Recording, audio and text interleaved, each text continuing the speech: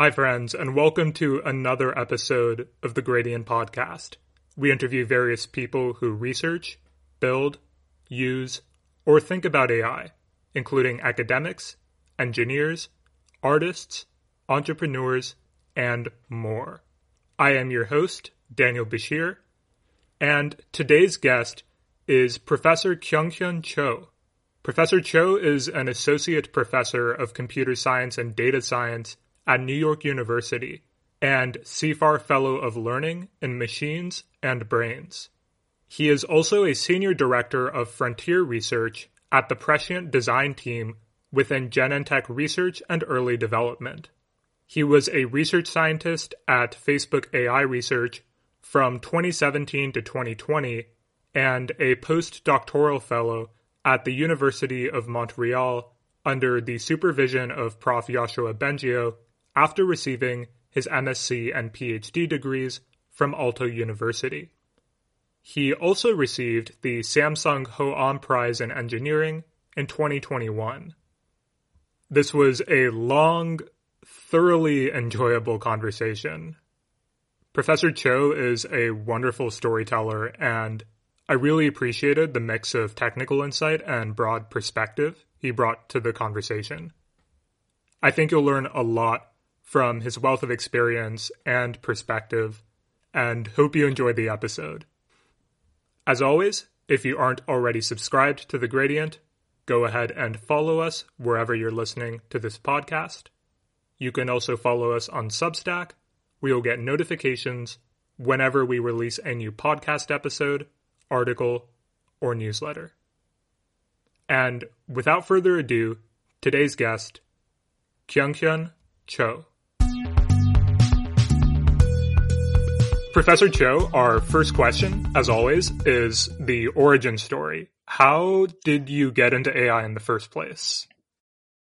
Well, that's really a good question in the sense that I think a lot of people just simply forgot about how they started, what they're doing. That's pretty much the case for me. But if I trace back, when I was in my college years, which was more than, let's say now, 13, 14, 15 years ago, because I started my college 20 years ago, almost exactly 21 years ago from today.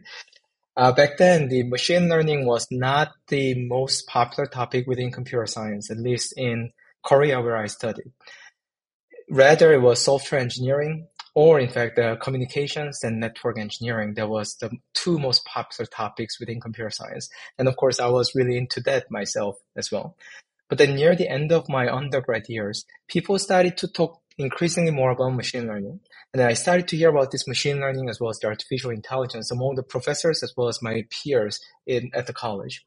But then I still never had a chance to learn about them that much until about 2008 when I took one course. There was a special course in my final year of my college. It took me some time to finish my undergrad, so that's the reason why it was 2008.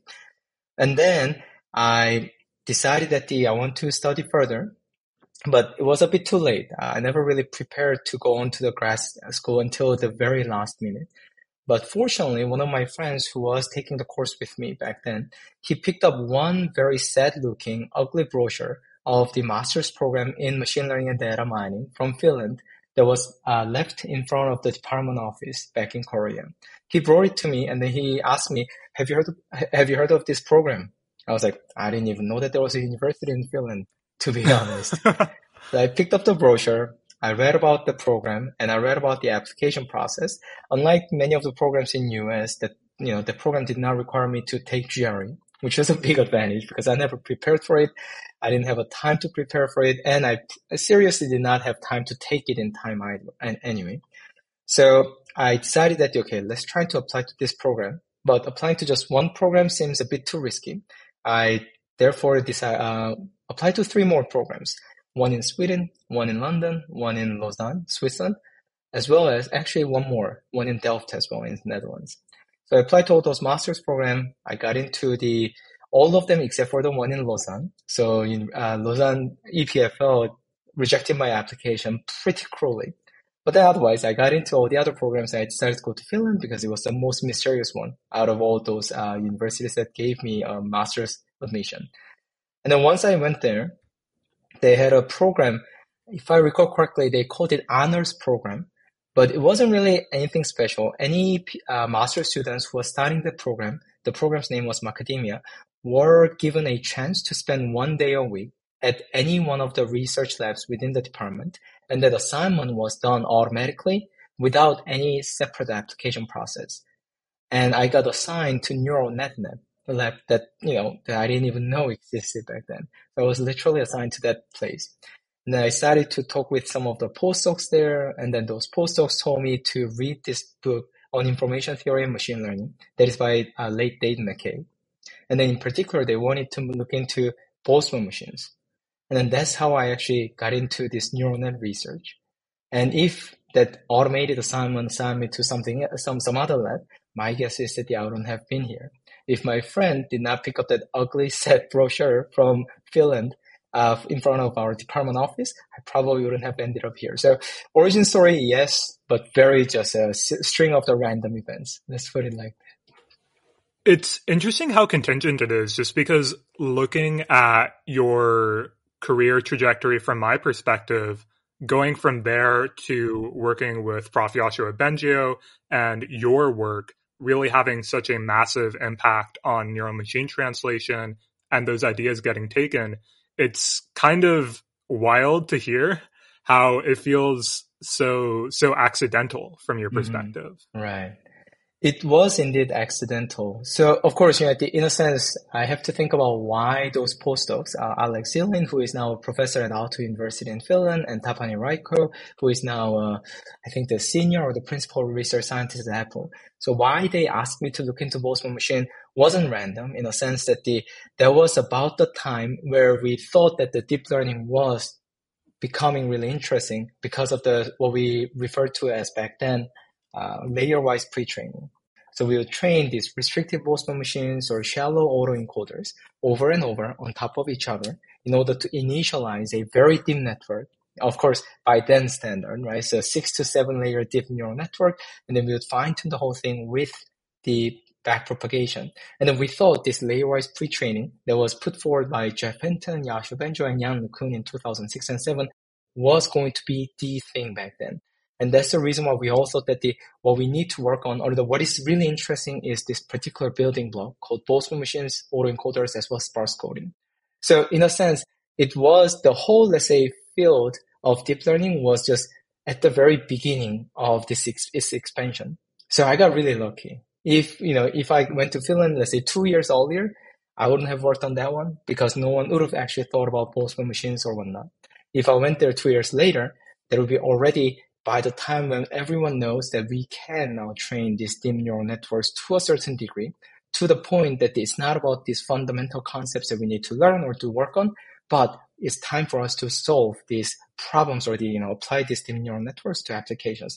So really, the timing does matter, but unfortunately, timing is not the thing that we can control, right? So in my case, only thing I can say is that, okay, I got really lucky, right time, right place with right people. That was the case. So unfortunately, nothing to take away from other than that. That's fair. I think it's interesting to reflect just on the massive impact timing can have on the trajectory of a career in terms of what are the techniques people are thinking about at the time, what is still considered an unsolved problem. And sometimes it seems like when you look back at trajectories, it's, as you said, you shift things over 2 years and history would have been totally different. And it's really difficult to evaluate the counterfactual. But I guess what happened. And I think this kind of ties us a little bit into your MSc thesis on improved algorithms for training restricted Boltzmann machines. Do you want to tell me just a little bit about sort of the state of things at the time and kind of what you did in that work? Absolutely. So restrictive Boltzmann machines, or more general version that is just Boltzmann machines, are what we nowadays refer to as energy-based models. Now, energy-based models can be extremely broadly defined. So as long as you have some function that's going to compute a scalar score assigned to any observation or the configuration in the input space, that's an energy-based model. But obviously, energy-based models themselves without any constraints or the context are not really useful. So we have to put them into context or put some kind of interpretation. Now, Boltzmann machine is a one way for us to turn the energy-based model into a probabilistic model. Now we're going to use a Boltzmann-Gibbs distribution in order to turn any energy value into a probability. And then what are the two things that needs to be satisfied? One is that they have to be non-negative. And then the other is that when we integrate over entire, let's say, input space or summing over entire input space, they have to sum to 1. So that's how we actually get the Boltzmann machines. Now, Boltzmann machines have an amazing properties. One is that we can readily sample from Boltzmann machines or the distribution defined by a Boltzmann machines using deep sampling or any kind of MCMC algorithm. And also, it allows us to readily sample from only a partial observation. So we're going to sample some dimensions while fixing all the other dimensions to what we observe. So there are a number of great properties. However, sampling is a very difficult problem by definition in a high dimensional space. That's why Jeff Hinton had to come up with the idea of restricted Boltzmann machines, which turned out to be a very nice way to implement a block coordinate Gibbs sampling. Now we can train a Boltzmann machine or energy-based model on a very high dimensional observation.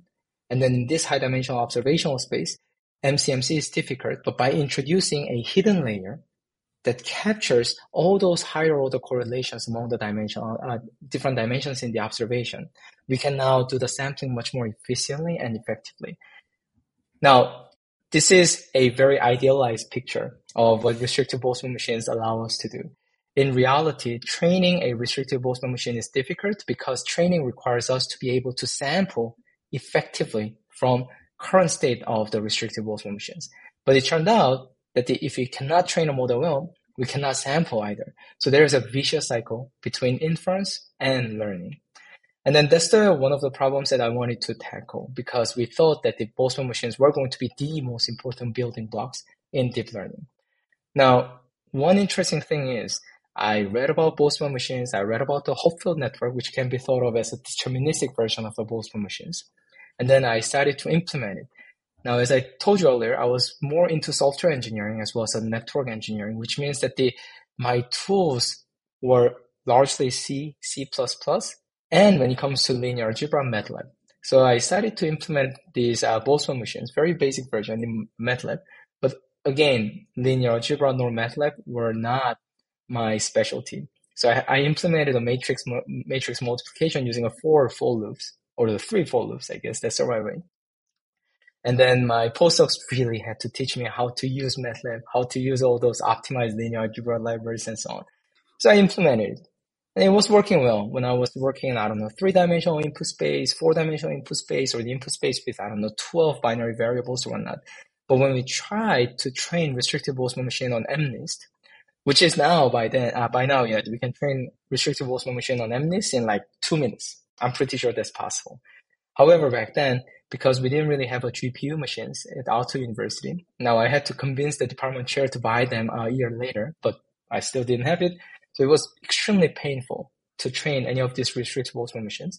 Now I was very closely following what Russ Salakudinov wrote, what Jeff Hinton wrote, and so on, but I could never reproduce what they were doing, not even close. I couldn't just train a model. The loss wouldn't go down. Of course, not to mention that the computing loss itself is kind of impossible with the Boltzmann machines. That's a side note. And also, I couldn't really, what we were doing a lot was to visualize the filters or the weights. And then we wanted to see nice strokes here and there, a nice circle here and there, but somehow I couldn't get any one of them. It took me about 7 or 8 months to realize that what everyone was doing is to use 0 and 1 to represent a binary variable value. On the other hand, I was using -1 and 1, which introduces a weird symmetry that as stochastic gradient descent has very, very difficult time to break.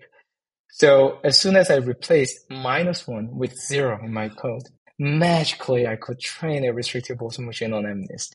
It sounds really weird because a lot of students of mine will tell me that if MNIST, that's just a toy data set. Oh, of course, on MNIST, everything works. I can tell you that not everything works. And in fact, what happened to me is that I had to spend 8 months essentially to figure out that I had to use 0, 1 instead of -1 and 1 to train restricted Boltzmann machine on MNIST. So yeah, Mehdi, that's how it was back then. We were really looking into all these tiny problems in current nowadays standard, right? So how to train this single hidden layer neural network? How are we going to sample from it? What is the right way to represent a binary variables? What is the right way to write down stochastic gradient rules? And then, of course, AutoDiff or the AutoGrad were there, but in rather primitive forms compared to what they are now. So we had to do a lot of things manually. So yeah, that's where we were, and then that's how we got into this business of training restricted Boltzmann machines and sampling from them. And that's how I ended up writing my master's thesis on that particular topic. Looking at the perspective there, it's just amazing to conceptualize the difference. When I was just getting started in deep learning, you could take a library like Keras. My first introduction was with Fast.ai and, write this massive VGG model in just a few lines of code.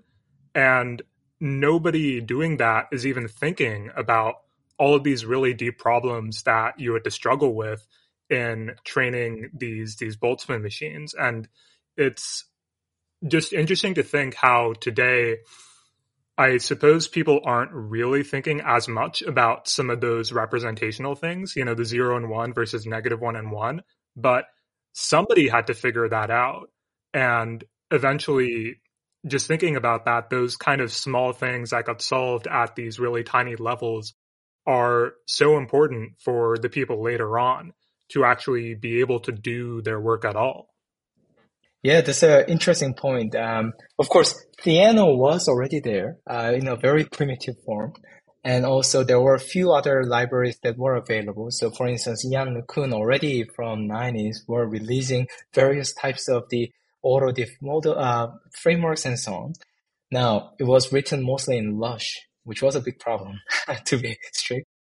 But yeah, so this availability of the tools is amazing, right? So I'm so glad that my students don't have to struggle from, let's say, all these idiosyncrasies of trying to implement these different algorithms themselves, and then all those mistakes that they are very prone to making. However, at the same time, you're right. It doesn't have to be entire field. And it has to be it only has to be a very, very small fraction. But, we need to keep on ensuring that some people do look into some of these small questions that are just hanging there without being answered in order for us to build a more complete understanding of what we are doing so as to facilitate further progress in the future. It's not going to lead to any particular progress nowadays, but, these can be really important down the road. So one of the things that I just want to quickly point out here is that my recent research on the language models has almost nothing to do with this kind of large-scale language models or how to use them, but more on what are some of the degenerate cases or the degeneracies in these language models when we train with a maximum likelihood estimator of these autoregressive models. And then the funny thing is, this is a training criterion we use every day in order to train these large-scale, small-scale language models. And then OpenAI is releasing these gigantic models. Hugging Face is releasing all these gigantic models and whatnot. But then the thing is, even at a very small scale, even at a toy scale, we know that there are a lot of issues with the length prediction, a lot of unnecessary repetitions and so on, arising from our lack of complete knowledge about the sampling algorithms as well as training algorithms. So these things are not anything fancy, or it's not like anything that people are going to be too much interested in. But these things we just have to work on because, we're supposed to be driven by curiosity, right? If there is a question that is just dangling there that just screams for answers, some of us, very small number of us, just have to go there. So in that sense, it's both ups and downs. There are both ups and downs. I think the upside is so much higher, of course, with all these amazing toolkits. But hopefully, there will always be some small number of people who are going to just digging into these smaller but questions that are buried under these frameworks. It feels like it's really not just curiosity, right? These questions of how do these models work and really taking a very scientific approach to it is incredibly important and valuable. Like everybody today wants to work on the GPT scale models because that is the sexy thing. You get to see all of the fun outputs it produces. And that's, I suppose, unfortunate that there just isn't as much attention being dedicated. Like when I spoke with Professor Bengio, one of his really important papers was on the difficulty of learning over long timelines with gradient descent. And I recall in that paper too, he was doing something kind of similar to what you're talking about with your recent research. You're taking this problem that is occurring in a larger network like an RNN or LSTM, you break down the problem into sort of the smallest possible component so that you can actually engage with it scientifically and kind of iterate faster. And that's a really, really important thing to be doing at a small scale as well. Yeah, absolutely, absolutely. And I'm a big fan of Yashua. Not only was his postdoc, but generally how he approaches these problems, and then how he actually tries to find problems or the research directions that are not being considered popular or mainstream at any moment. So he was one of the pioneers in deep learning for language modeling or the machine translation already in 1998. So he had an amazing paper on neural language model from 1999 NeurIPS. And he was, of course, one of the pioneers in automated speech recognition. In fact, you probably have already looked into it and then talked with him about his, I think, the PhD thesis, which was on how to build a hybrid deep learning based or the neural net and HMM hybrid, let's say, model for automated speech recognition. And that's from 1991 or 2, if I recall correctly, something along that line, right? So what he really does is to find the problems or the research directions that are going to be really important down the road.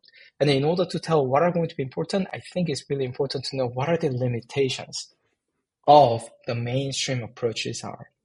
So for instance, Jan LeCun and Yashua Bengio, they wrote a paper together, almost like the opinion piece to a certain degree in 2006 or 7, talking about the limitations of the kernel-based approaches to large-scale machine learning.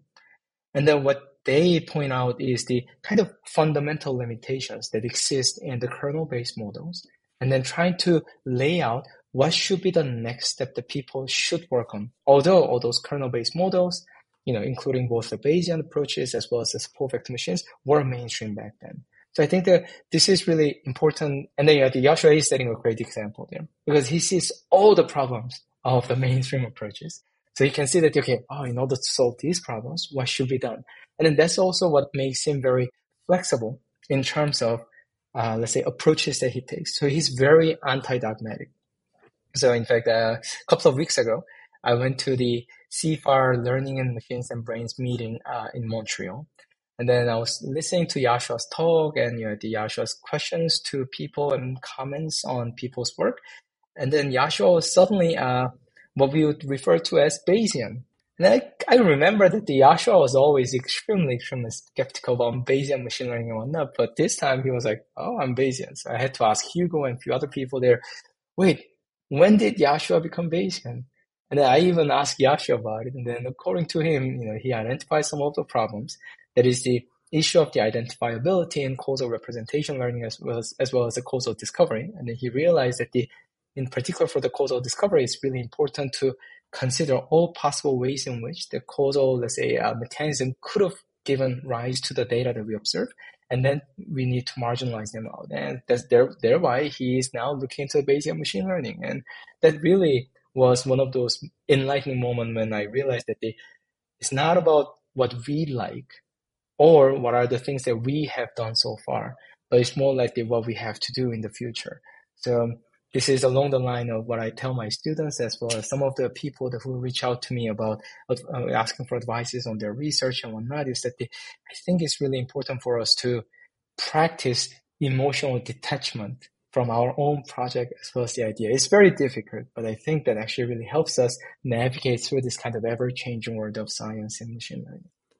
That anti-dogmatic stance is really important. At the same time, as you're saying, though, for an academic or for really anybody for whom a large part of their life is dedicated to their work, I think that just gets tied up in so many questions of self-identity and, the previous history of, well, I spent my entire life up to this point working on this problem or using this framework to attack things. So it's not just I use the framework of Bayesian thinking to attack these problems, but I am a Bayesian, which is so much more core as an identity statement that I can see how it becomes really hard not to be dogmatic, even if somebody thinks of themselves as non-dogmatic.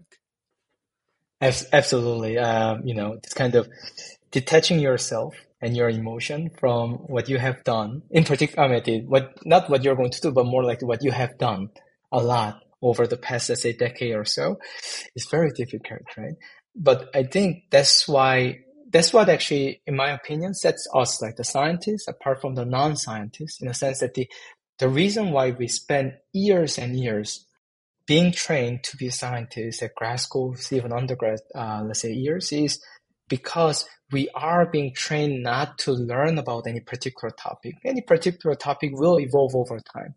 But what we are learning is to be a scientist, that is to maintain our critical thinking and be able to both be excited about some research advances, but also be critical about it to the point that we can find the limitations that we can address to make even further progress. So in fact, it is difficult, but if anybody, we, like scientists, are the ones who can detach our emotions from what we do in order to make a proper scientific progress. I think that's some really good advice for anybody listening to this who themselves is in the progress of scientific training, doing a PhD. I do want to get to your thoughts on limitations of current methods eventually, but right now, actually, I think this would be a good place for us to do some bridging between your MSc thesis. So at that time, restricted Boltzmann machines were a really big thing. You did your PhD thesis on foundations and advances in deep learning, of course, incorporating work from your MSc, and then eventually kind of launching forward to that postdoc. So can you tell me about this period of your PhD, what was sort of going on since then, how you're thinking about Boltzmann machines, about deep learning kind of evolved during that period? So I finished my master's program, and then I decided to stay at Aalto University to continue on to the PhD program. Fortunately, I received the scholarship from the Finnish government, so it was quite an easy decision to make. Then I stayed on at the same neural net lab. Now, one unfortunate thing is that the neural net lab was shrinking by then. And in fact, the lab is not anymore already. So the professors all retired. There are no more PhD students left, no more postdocs left. So it was shrinking. What that means is that I was largely spending the, let's say, 2-3 years of my PhD working on research projects myself, just alone. I was reading papers, I was talking to the postdocs, but that was about it. And then eventually those postdocs, Daphne and Alex, also left the university. So at some point I was kind of, let's say, pretty much alone. And that actually was good thing. So unlike nowadays, or even back then in other universities or the other research labs that were much larger and much more, let's say, structured, in my case, I was just writing papers and publishing them in some conferences that are not, let's say, considered top tier or even second tier. But, I wrote those papers whenever I thought that there is something that I want to report to the research community. And then there was no pressure to write many papers or write papers at regular interval. So I really had a huge degree of freedom in terms of reading about different things and then trying out various things that I never got to publish nor even thought that I would publish about. And what that means is that I had a chance to look at a really broader picture and then try to look at what kind of things other people were working on. That's the reason why my PhD dissertation does cover a lot of topics. Although you may have noticed that the one topic that I did not spend too much time on was the backpropagation as well as the convolutional neural networks, two of which were becoming the method of choice for training any kind of artificial neural net by the time I was about to graduate my PhD program. And that's when I realized that this necessity of the detachment, again, so I'm talking about detachment a lot, detachment between what is being used by others in a mainstream, let's say, in mainstream use cases versus what scientists are supposed to work on or are asked or should work on. So what I did work on during my PhD years that I think I have made technical contributions to are extremely tiny bit in an extremely niche area on how to train a Boltzmann machine, on how to train deep Postman machine, what is the right way to sample from them. But none of these things are actually used or have ever been used by any of the mainstream, let's say, users of these machine learning algorithms. Meanwhile, the machine learning algorithms were, let's say, increasingly used by a broader set of people as well as industry. And then that's when I realized that, so that's why we can't just dig one well too deep, but we gotta always keep everything in the context, in the broader context. And that's what I was doing by writing that dissertation. And then by then, the new conference called International Conference on Learning Representation, ICLEAR, was born. And the very first conference was in Scottsdale, Arizona, if I recall correctly. That's where I'm from, with actually. the AI stats. That's where I grew Yes. up. So, yeah, I think it was either Hilton or Hyatt Hotel in the middle of nowhere, literally. That's how I remember. And then it was early May or late April. It was co-located with AI Stats. So iClear happened right before AI Stats. So I went there, and there were only about 60, 70 people, if I recall correctly. And then there was like really like 60 people who work on deep learning. Every single one of them in the world was there, stuck in this hotel. It was scorching hot, of course, outside. So we're just spending the full 3 days, 3 meals every day, even a drink at the end of the day, kind of say just talking about what we think are the interesting directions in deep learning. And then it was extremely informative, but also at the same time, there was a great way for me who was doing my PhD almost alone in Finland to network with the people, talk with people like Yasha Benjo. And then one morning, one breakfast, I stand next to Yasha and then ask Yasha, hey, Yasha, I'm going to finish my PhD soon, but then I have a funding that actually asks me to spend at least 6 months abroad before I finish my PhD. So can I visit your lab? And Yasha said just yes. And this is one thing that I got lucky. That's true. And then, of course, I was brave enough to ask him for that at a breakfast in a conference in Scottsdale, Arizona, the very first conference, the inaugural one. But also at the same time that I feel sometimes very bad about the next generation or younger generations in machine learning, because I could do that. I could afford it, right? So it was just a very small field that was about to explode. So whatever I do, people were there and then people were able to support me. And then I didn't have to go through all those hurdles in order to get there. But nowadays, let's say I talked with Ayasha because I visited Montreal recently. Mila, which used to be Lisa back then, so that was within University of Montreal. Mila is now an independent institute that is outside University of Montreal, McGill, or any other university in Montreal. And now there are more than 1,000 people, including professors, students, postdocs, and so on. And when I went to Yasha's lab as a visiting student and then as a postdoc in 2013, if I recall correctly, if you counted everyone, including myself, there must have been like 45 people or so. Wow. So the competition is incredibly difficult.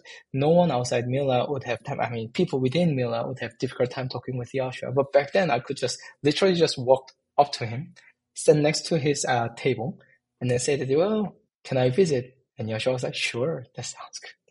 So yeah, that's how I actually ended up in Montreal, is that a bit of luck. And then with a lot of time to just think and read about what others are doing in order to put what I did in the context and realizing that the science does not necessarily have to have immediate impact on the society. But still, we have to always put everything into the context. So a bit of a loneliness, being lucky, and then going to Scottsdale, Arizona, I guess. That was my summary of my PhD years. That's a nice TLDR of it. It's interesting to think about the experience of what that must have been like just intellectually of doing your PhD in such an isolated way, because I think that the reason and the benefit a lot of people derive from it is those interactions with an advisor, the training you get from them, the idea exchanges. And you did get that later on at iClear, but at the same time, it seems like you did have this period of time where you got to go into the woods, as it were, all on your own and really just think through, as you said, contextualizing the technical contributions you'd made and really just getting to expand that perspective on the field. And I imagine, I don't know how this feels to you. Do you feel like that time period of really contextualizing the work kind of influenced the way that you approach thinking about your work today? Yeah, I mean, I guess I can talk about two things. One is that time period made me feel less insecure about, let's say, my own work not being, let's say, read by or discussed by other people too much. And also working on things that others don't necessarily find interesting. And I think this is really important at the moment because there are so many people tweeting, or I guess Mastodon these days, but anyway, tweeting about their own work being accepted at this conference, that conference, and whatnot, which makes people feel like everyone is doing something amazing that is worthy of the publication. This top conference, that top conference, and a lot of people just feel very insecure about it, right? Because it's a funny thing. We all know as smart people that when what we see, so there's a huge selection bias about what we hear about what others are working on. Thereby, it's not that individuals are making all those progresses every day, but we all feel like, because we see just a cloud of these Twitter users or Mastodon users or sort of Instagram users talking about their amazing papers. And then this cloud feels like there is a one identity associated with it. And then you start comparing yourself with this individual who doesn't exist, this hypothetical individual. And then, everyone's insecurity only grows. But then, because of my years in Finland, where I was working on some of the things that I just thought were interesting, and I was publishing in all these, the non-top tier publication venues, and then just talking with various people, reading about what others are doing, and then just trying to contextualize my own work in others' work, made me relatively immune to this kind of insecurity. So that's I guess one thing that I can talk about. The second direction I can talk about is that how easy it is for any research projects or the idea to be kind of, let's say, become obsolete. Although obsolete in a sense that it's obsolete for a time being is almost always, but how ideas can become very rapidly obsolete, and that it is not what you write that are the artifacts of your PhD, but rather it is your skill set and yourself that are the artifacts of PhD program. Because these Boltzmann machines and restricted Boltzmann machines, there's two papers that I'm quite proud of, and in particular, a second paper that is on how to train deep Boltzmann machines in two-stage pre-training. That one I'm particularly proud of because that is a time when literally my postdocs back then, Tapani Raiko and Alexander Ilin, were on job markets themselves because the whole group was kind of imploding. And I had to come up with the idea from scratch by myself, did everything, like literally everything myself from the beginning to the end. So I'm very proud of it, but it was eventually published at a conference in 2012, and then it became a book chapter in 2013. But then by then, as you recall, in 2012 NeurIPS, there was AlexNet. And then no one was looking into any of these generative models for some time. So that idea that I was super proud of, because I came up with it, became obsolete like literally overnight. No one really cared about it. What that means is that we really have to ensure that how we incentivize scientists as well as how we encourage our students is on how they build up their skill sets for conducting science rather than the immediate outcomes. So that's the second thing that I learned. And I think this is generally a good idea because the field changes so much. Many of my PhD students who, for instance, graduated last year, a lot of things that they have written down are considered obsolete by a lot of people for time being just because of all these gigantic language models that are doing amazing stuff, right? Of course, some of the findings will come back eventually to help us make further progress. But meanwhile, a lot of students do feel a bit discouraged or what is the word? Not depressed, but more like do not feel as good as they should. Let's put it like that, to a certain degree. But I always tell them that, but how you now know to conduct science in a rigorous and careful way, that is the artifact of your degree. So, being able to say that helps. I love that perspective shift. And to me, what you said really highlights a couple of things. I think that in technology broadly, there is this sort of perspective that I feel many of us have, where we really index on the capabilities, the powers of the individual to affect change. And it is true that, especially in technology, especially in AI, a single person can have an outsized impact. But at the same time, I think there is the other perspective you're bringing in, that the development of science, of any scientific field, is so much larger than just one person. And your own experience really reflects that there are historical timeline aspects to this. There are going to be political aspects to the development of a science. And to what you said about that insecurity, I certainly haven't had anywhere near as long a research career as you or your students, but I do recall also feeling that level of insecurity in my undergrad. I did work on a few papers and, also published, not in top tier venues or anything, but very quickly after those publications happened, I'm like, okay, a month after this gets published, I don't think anybody's going to remember this, which I mean is fine and probably true. But I do agree with you that shifting that perspective to, I learned how to think about a problem and really engage with and attack it in a rigorous fashion. I think that's the valuable thing, right? The meta skill, because then you can take that, and I guess there's sort of this orthogonal skill. I don't know if it's entirely orthogonal, but the ability to identify what an important problem is and then kind of attack it.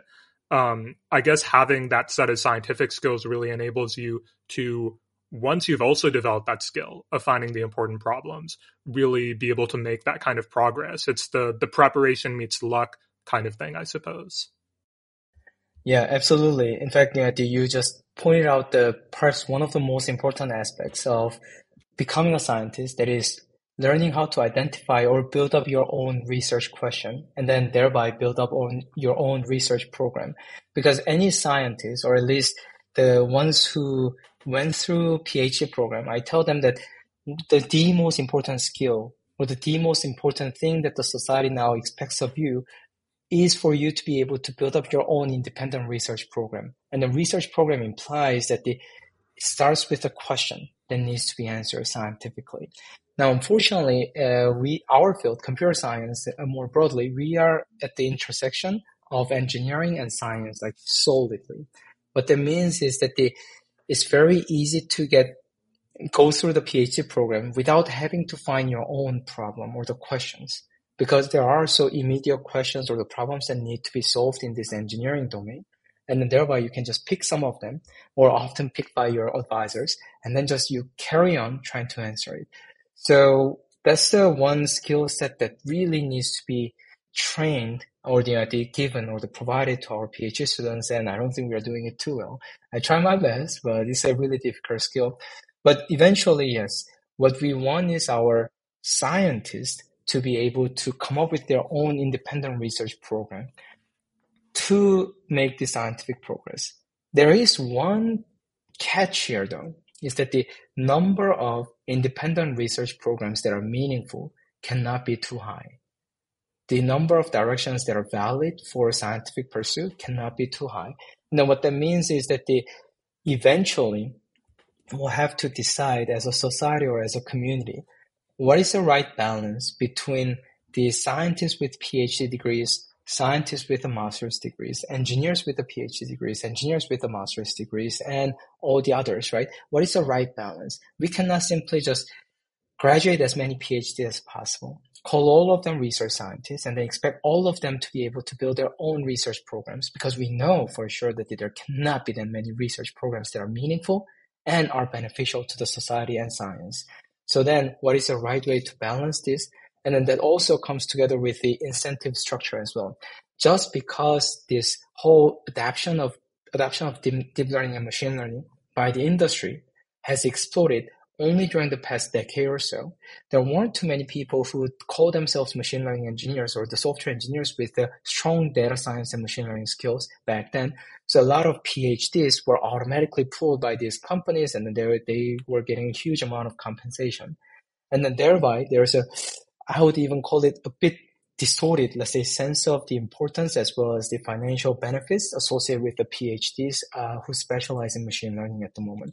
But I don't think this is healthy. Generally, it's about time for the entire community as well as the industry sectors and whatnot to think about what is the right incentive structure so as to encourage the different structures or the proportions of the people who do research, who do engineering and whatnot. So we'll see how that goes. But well, what I know is that we've been making progress and scientific progress. So I'm pretty sure we'll be able to figure something out in terms of the social progress as well. That's really interesting because it speaks to the importance of that skill of identifying important research programs, what is most beneficial, not just on the individual scale, but on the institutional, on the entire industry, on perhaps a government or national scale. And that does seem to be something that countries are kind of wrestling with right now, especially in terms of AI.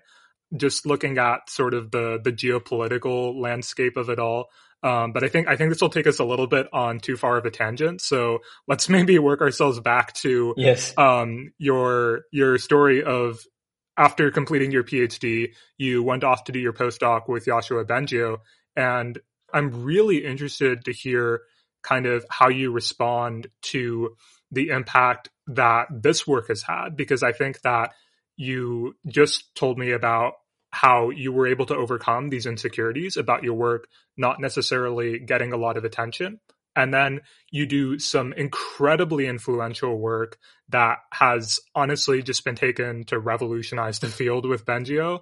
And so I'd really love to hear what the experience was like at the time doing your postdoc and sort of how you got into some of these questions around neural machine translation and kind of how the idea of attention learning to jointly align and translate came about. Yeah. Oh, well, first of all, thank you for your generous words. Oh my God.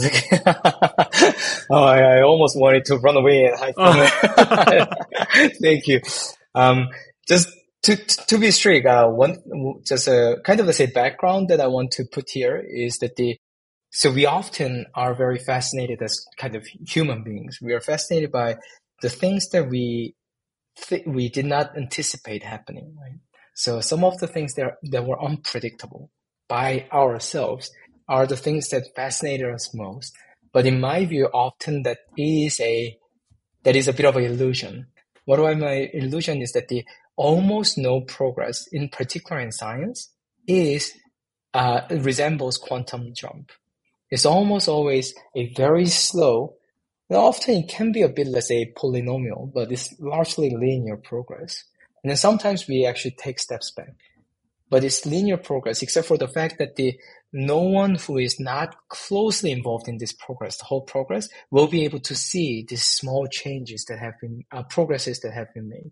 So when we look at it from the outside, without looking at it for, let's say, 50 years, and then suddenly we look at it, and then see the points between 50 years ago and then now, they feel that it's been constant up until now, and then suddenly there was a jump. So in that sense, this neural machine translation, only thing that I have made contribution that is kind of jump is that I think I actually coined the term neural machine translation. But anything actual technical contributions that I have made are the ones that kind of just tip this threshold, building on top of what has been already done, so as to the point that the general public or the broader set of, let's say, researchers outside machine translation to start looking at what has been happening in machine translation. So I want to just, to put that as a background. It's not that I changed it much, but I kind of added one thing on top of what has been happening over past, essentially half a century, because history of machine translation go all the way back, in fact, to 60s. During the Cold War, right? So the US wanted to translate Russian into English. Soviet wanted to translate English into Russian. But that aside, so I went to Montreal, and this is where again, I'm going to talk a bit about the insight Yoshua has, is that I went there in the summer 2013. And, in the couple of days after I started to come to the office, Yoshua found me. And then Yoshua was like, oh, so now you're here. Okay, what do you want to work on? And he gave me 4 options. Fourth one, I don't even remember. The first one was to continue work on Boltzmann machines. Second one was continue to work on something similar, but that is not Boltzmann machines, and that was called Generative Stochastic Network, GSN. That was a new big thing that Yoshua found as a really important paradigm in generative modeling, addressing some of the limitations of the Boltzmann machines as well as a vanilla denoising autoencoder. And then the third option he gave me was machine translation. Now that intrigued me a lot, but then obviously I had to ask Joshua.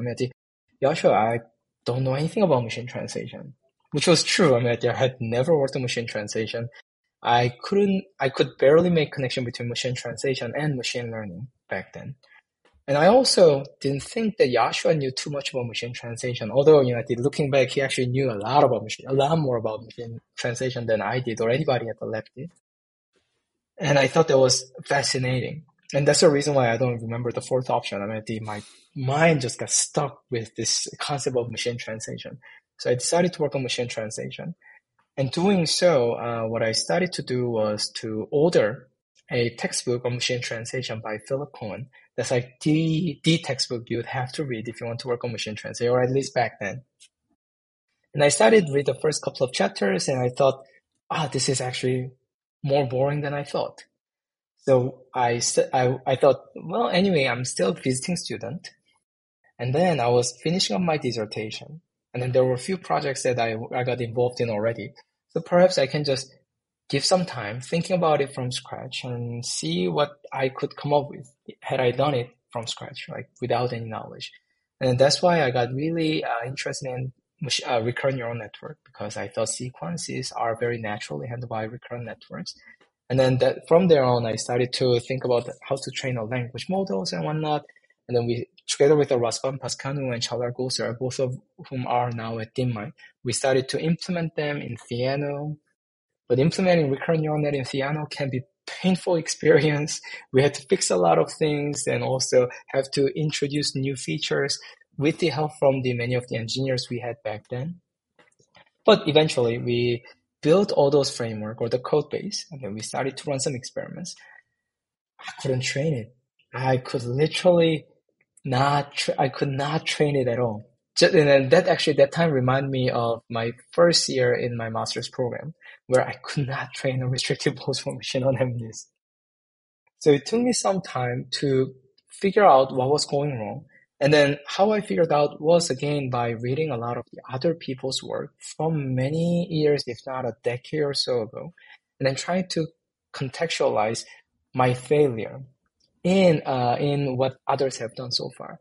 And that's when I got into all these, Joshua's earlier work on the vanishing gradient, and then you had the Jürgen Schmittler and Sepp Hochreiter's work on long short-term memory units. Although that one, I got to it a bit too late later. So, I made some, let's say, embarrassing mistake of not knowing LSTM actually existed.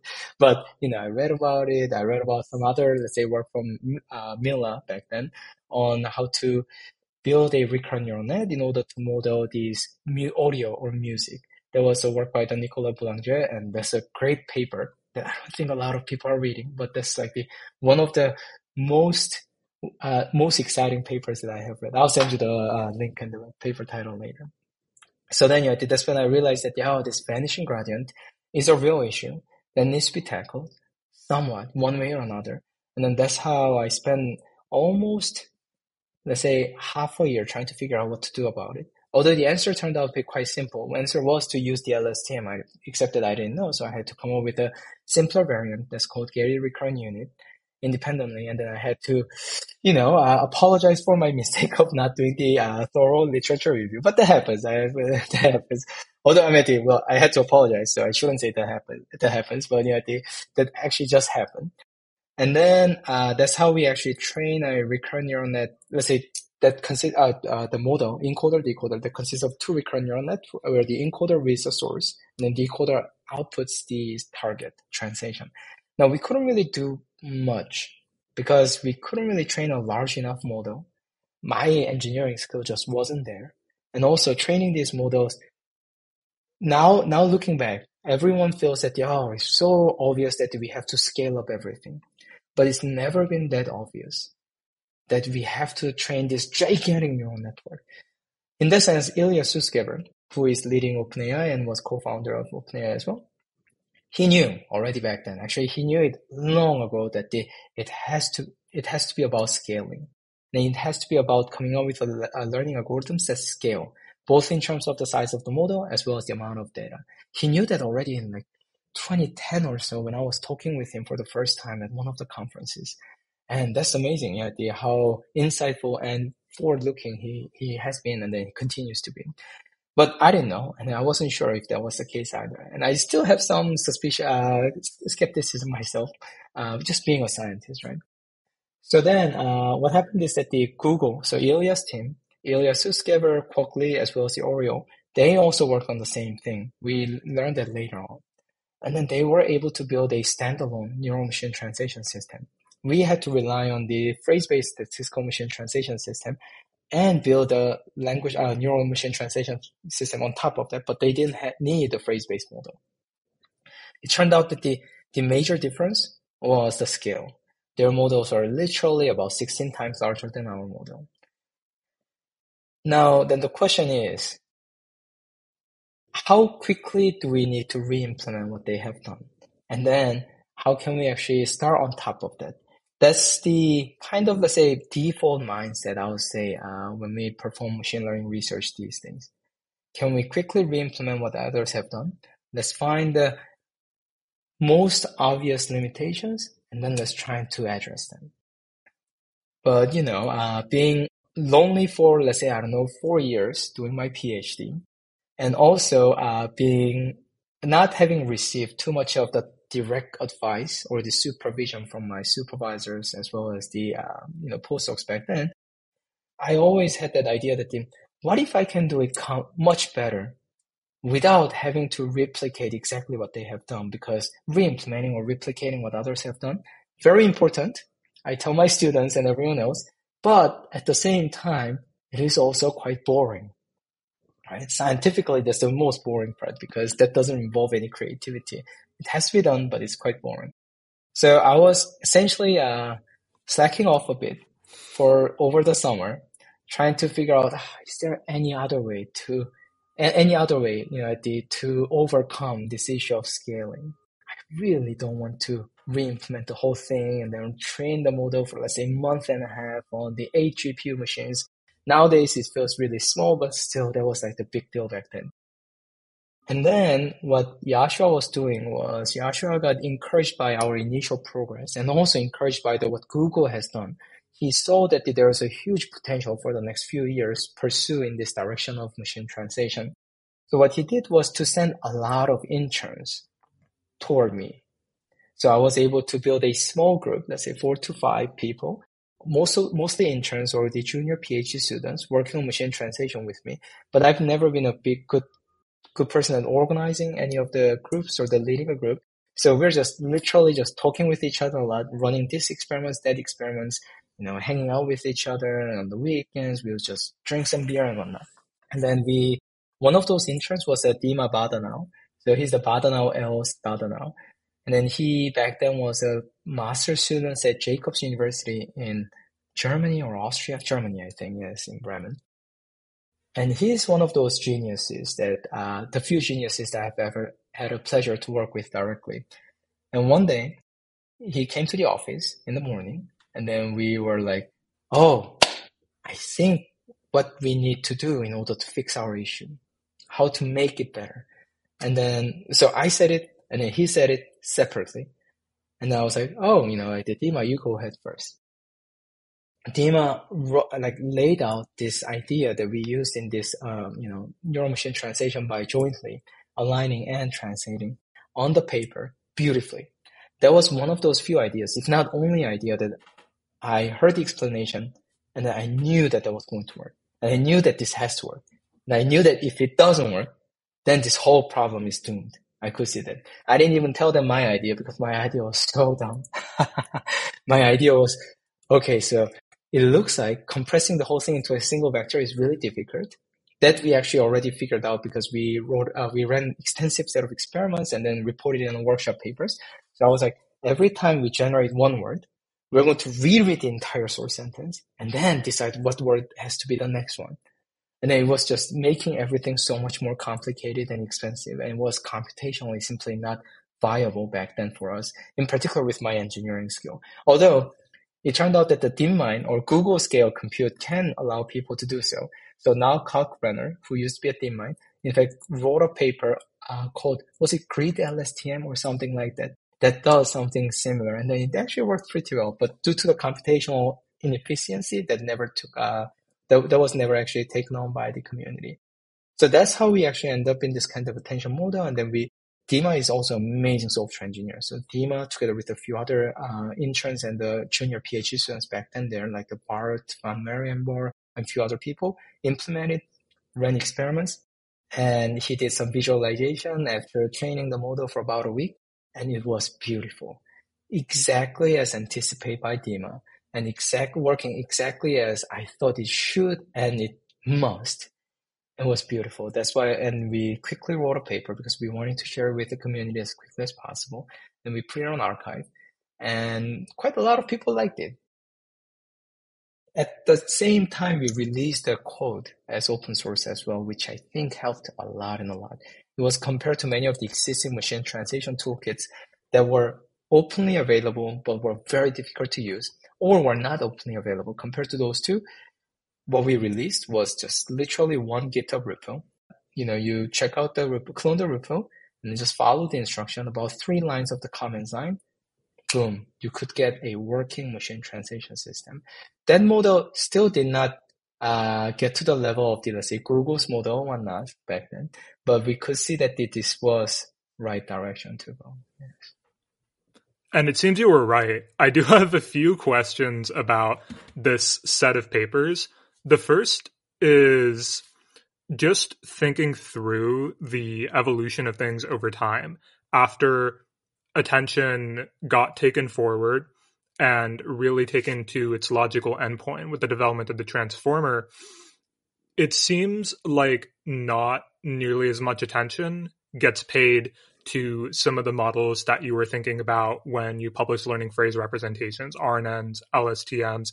They're taught as kind of like this is maybe a historical artifact in deep learning courses. This is a lead up to understanding the transformer. But as entities in themselves, at least from my perspective, I don't see nearly as much attention being paid to them.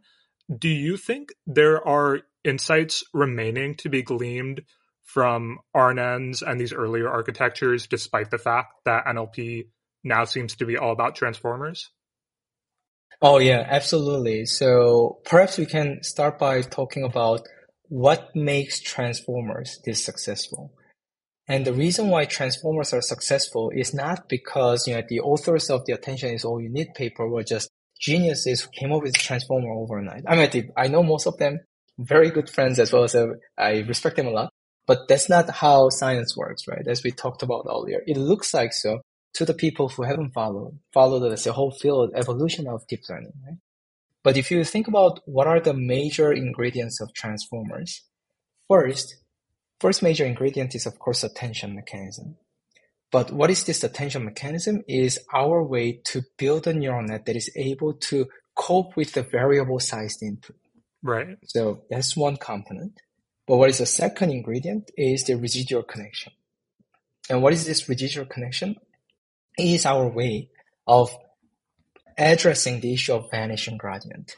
And how we actually ended up with this residual connection goes all the way back to 1992 and 1994 when the vanishing gradient was identified as major issue in training deep neural networks. And then the shortcut connections were introduced in LSTM. The shortcut connections were introduced in this, people used to call it leaky recurrent neural network as well as gated recurrent neural network. And then thereby we got here. So this is one of the core concepts behind LSTM or any kind of recurrent neural net we know how to teach. And then what is the third main ingredient is the normalization layer. So it doesn't really have to be batch normalization or whatnot, but some kind of normalization in order to make loss function that we use to be better conditioned. And this idea actually shows up in many of the earlier papers that were written by Ian LeCun, in fact. So if you look into the efficient, let's say, backprop paper by Ian LeCun from 1998 or 2001 of them, then he actually does talk about normalization quite a lot and then how normalization affects the conditioning of loss functions. So we use that. And then the fourth one, perhaps one of the most important one that we kind of take as granted is the stochastic gradient descent. How can we make each individual update or the computational cost associated with the individual update to be constant with respect to the size of the data set we have? so that we can scale up in terms of the data. So if you view it from this angle of having four major ingredients that make up transformers, what we end up with is four, let's say, incremental advances that have been made over the past, let's say, 40 years or 30 years of deep learning research. So in that sense, it's unsurprising that transformers are successful because these four things are really important, and it took us many decades to figure them out. And then transformers use all four of them. So of course, they have to be successful. Now then the question we have, I think we need to ask is that what are now remaining ingredients that we need to find and implement in order to go beyond the current transformers in order and solve much more challenging problems. And in that sense, recurrence is really important because recurrence is equivalent to memory or the long-term memory. And then recurrence is our way to build a truly lifelong or continual learning agents. Essentially, each agent is going to have a single episode that it goes through. And this episode is infinitely long. Then what we need to do is to, on the fly, figure out how to build up the memory and then how to store the items as well as removing items. And then this one is going to be infinitely long, so we can't really come back to the earlier stages over and over. So the attention alone is not going to be enough. So in that sense, I think the recurrency is still a very, very important and fascinating topic. And also at the same time, the stochastic gradient descent is not going to be on its own the full thing because we won't be able to compute the gradient fully anyway. So it'll have to be some kind of online learning algorithm that does have some stochasticity because, we're dealing with some noise anyway. So some of the ingredients that we have are going to be important ingredients, but we will need few more advances or the innovations in order to go truly beyond what the kind of problems that we are solving. So yeah, I hope recurrentness are going to come back in this kind of new setup, but they will require quite a lot of innovations on top of what we know already. That makes a lot of sense to me, and I can certainly see how many innovations that might come ahead of us can be gleaned by looking back to ideas people have already had and integrating them in new ways. I suppose the picture of the development of science that you've been talking about, it really feels like people are proposing these ingredients at different times, different papers, different perhaps research agendas that might have felt like big things in themselves may have gone nowhere, but still might contain ingredients that just come together in the right configuration later on to create a really cool recipe like the transformer that does make a massive impact. And as you said, if you've been kind of staring at it from the outside, keeping up every once in a while, it's like, whoa, we just saw this massive jump. But exactly to what you're saying, the seeds have been laid out over time, and it's just like they got mixed in the right way for something to happen, but everything was kind of already there. Oh, absolutely. And of course, I want to just, clarify that the mixing those ingredients in the right way to make them actually work in a harmony to get the most out of them is extremely, extremely difficult, right? So the transformer authors like the Shishi as well as others there, extremely, they've done an amazing job, right? Now they just figured out what are the most important ingredients that the whole community has been able to come up with, and then they actually showed the entire community, actually broader community, nowadays, the general public, what we can do by combining them in just the right way. So yeah, it's an amazing recipe they have achieved. Yeah, I think that ability to combine ideas together and kind of take those things is a really important skill. I do want to jump a little bit forward to some of your more recent work. And you had this really interesting paper on learning distributed representations of sentences from unlabeled data, which I think there are a lot of kind of interesting overlaps because so much of the work in NLP has been on distributed representations of words. And when we look at what transformers and attention are doing, they are forming like phrasal representations, but that's still by aggregating at that word level, right? And giving attention weights to things. Whereas you're kind of attacking this in a little bit of a different way. Could you tell me a bit about the ideas in this paper? Yeah, so it's still a pretty old paper, 2016 or 17. that I did together with the Felix Hill, who is now at DeepMind, but was a visiting student at Montreal back then.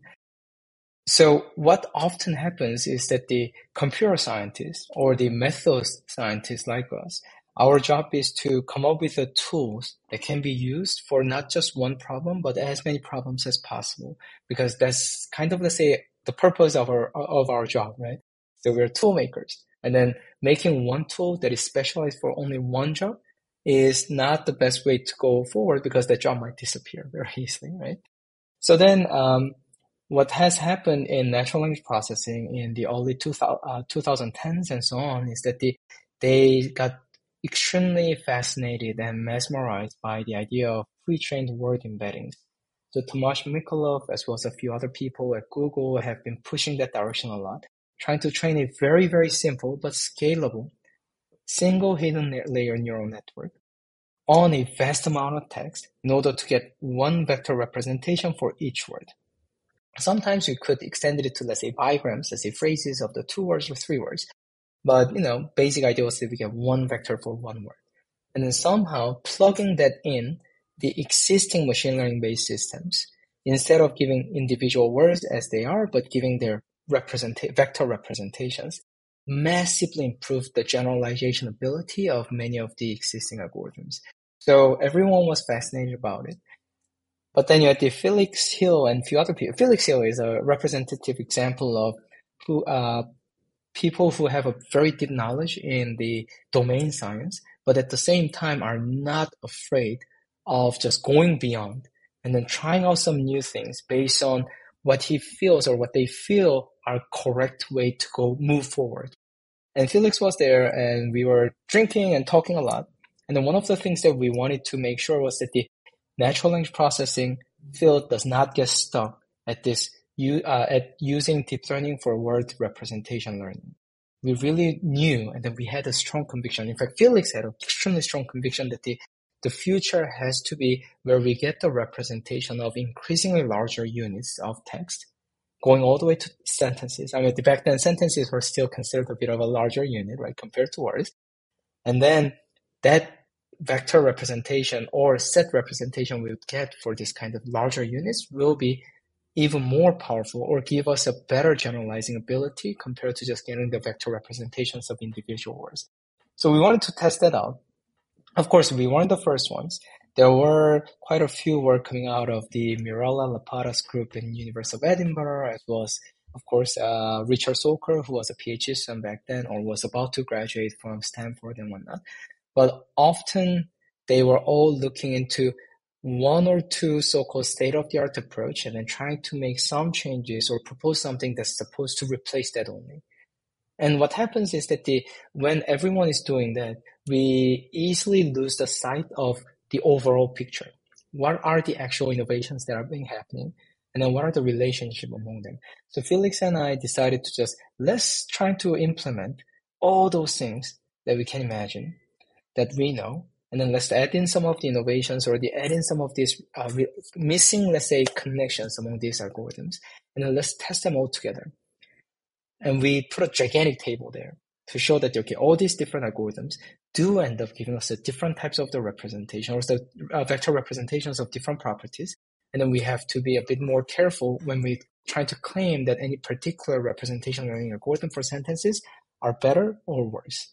So that was I think, the most important contribution. Now, we did start a pretty horrible trend, I gotta say, that persisted for another, let's say, 3 to 4 years since then, is for people to just put gigantic table in their paper with all the benchmarks they can imagine without thinking too much. I mean, we weren't thinking too much. We were all, they kind of, let's say, early stage researchers. So that one, I apologize to everyone who has been suffering from reading all those gigantic tables, but that's what we did. And I think, I hope that some of the kind of good lessons, like, okay, we gotta look at diverse set of the benchmarks. We gotta look at diverse set of, let's say, methods that are somewhat related, but are not really clear how they are related. I think that this kind of, let's say, necessity of looking at a bigger picture or looking at the forest, has been taken on by other people, but we'll see. I mean, I almost feel like the downside has been, spreading so much faster than the upside of this paper. That's fair. You mentioned in this paper that one of your methods, skip thought, could be said to exploit a type of sentence level distributional hypothesis. And I just thought that was really interesting. There's another paper that kind of attacks this from a different angle, of looking at sort of the distributional semantic model. And so in your paper, you note that the role of word order is unclear. And this other paper kind of, I think they like prove that strings of words whose words they say pointwisely entail each other, and specifically where the strings have the same grammatical structure admit this compositional notion of entailment. But I'm curious to you, just intuitively, how convincing you find the distributional hypothesis when you try to extend it to phrases, to sentences. Yeah, that's a good question. Perhaps instead of talking about distributional hypothesis itself or the extensibility or the applicability of distributional hypothesis to units that are larger than words, what I think we need to talk about first is that what is the right way to draw a conclusion from these empirical studies using some of the benchmarks that were collected or constructed by others in a priori. What we have been doing, because we've been focusing a lot on scalability of these algorithms, as well as scalability of these algorithms for both model size as well as the data set size, we are in a interesting regimen where rigorous statistical analysis is very difficult just because of the scale at which we work. And at the same time, we feel like we may not necessarily need it because we are looking at so many different aspects using so many data points at the same time. So with this in our mind, what the community has been doing largely is to just build a large enough benchmark as much as we can. And then we try to run various different algorithms through the various different approaches that we want to compare against each other by just running them on this particular benchmark or set of benchmarks. Unfortunately, as the algorithms become increasingly more complicated, and then also the number of hyperparameters associated with these algorithms grows, it becomes increasingly easier for people to exploit the fact that we only have a single benchmark or this fixed small number of benchmarks. Because how much effort you put into each algorithm can impact the outcome very much because when you have a very small number of data points for testing them. So in this paper, as well as the many other papers, I'm guilty myself, by the way. At the end of the day, I probably was one of the contributing people to this trend. So I'm very much guilty myself. And because of this, we have to be a bit more rigorous, or we have to be much more careful about considering some of the alternatives for evaluation, even with the fixed set of benchmarks that we use.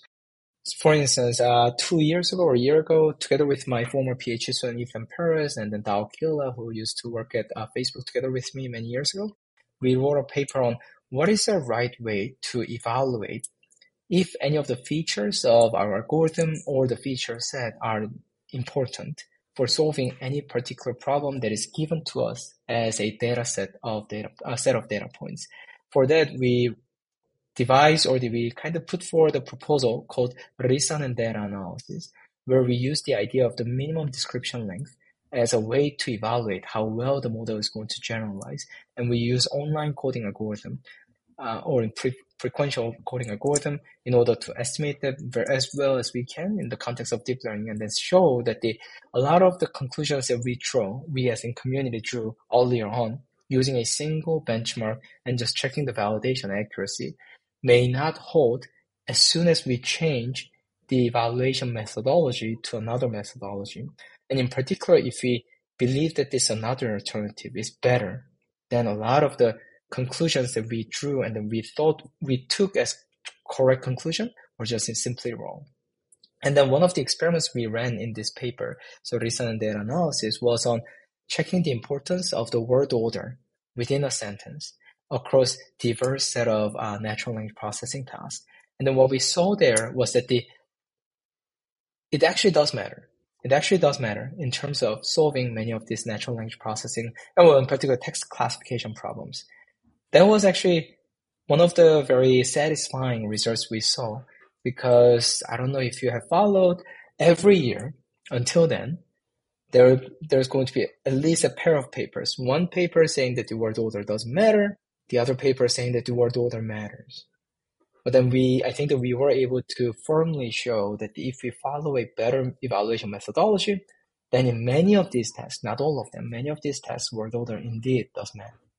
So yeah, I'm at the distributional hypothesis. So to check whether the distributional hypothesis extends beyond word level, we need to have not only a experimental protocol to check that, but also we need to have a better evaluation protocol that everyone can agree on, that can be used for us to draw firm conclusion. But I don't think we do have one yet.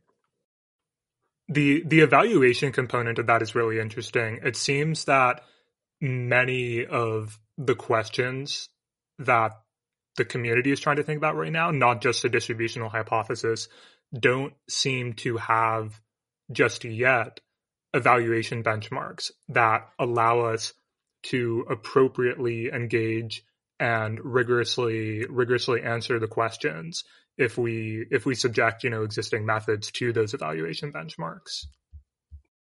Yeah, so this is a really great point, and then perhaps I'm not an expert in evaluation, but the one thing I can point out is that one of the reasons why evaluation seems very difficult, and then one of the reasons why we feel like the existing evaluation methodologies are very limited, is because we tend to we are a bit stuck in this cage where everything has to be statically and easily done. That is that we want the data set that we are going to use for benchmark to be provided to us in a static form. And that we need to be able to compute this single number that tells us how well our model works on this benchmark very easily. But this is a huge limitations. At the end of the day, what we need is for us to evaluate how well these models generalize. And as the input space grows, we're now in a combinatorial space.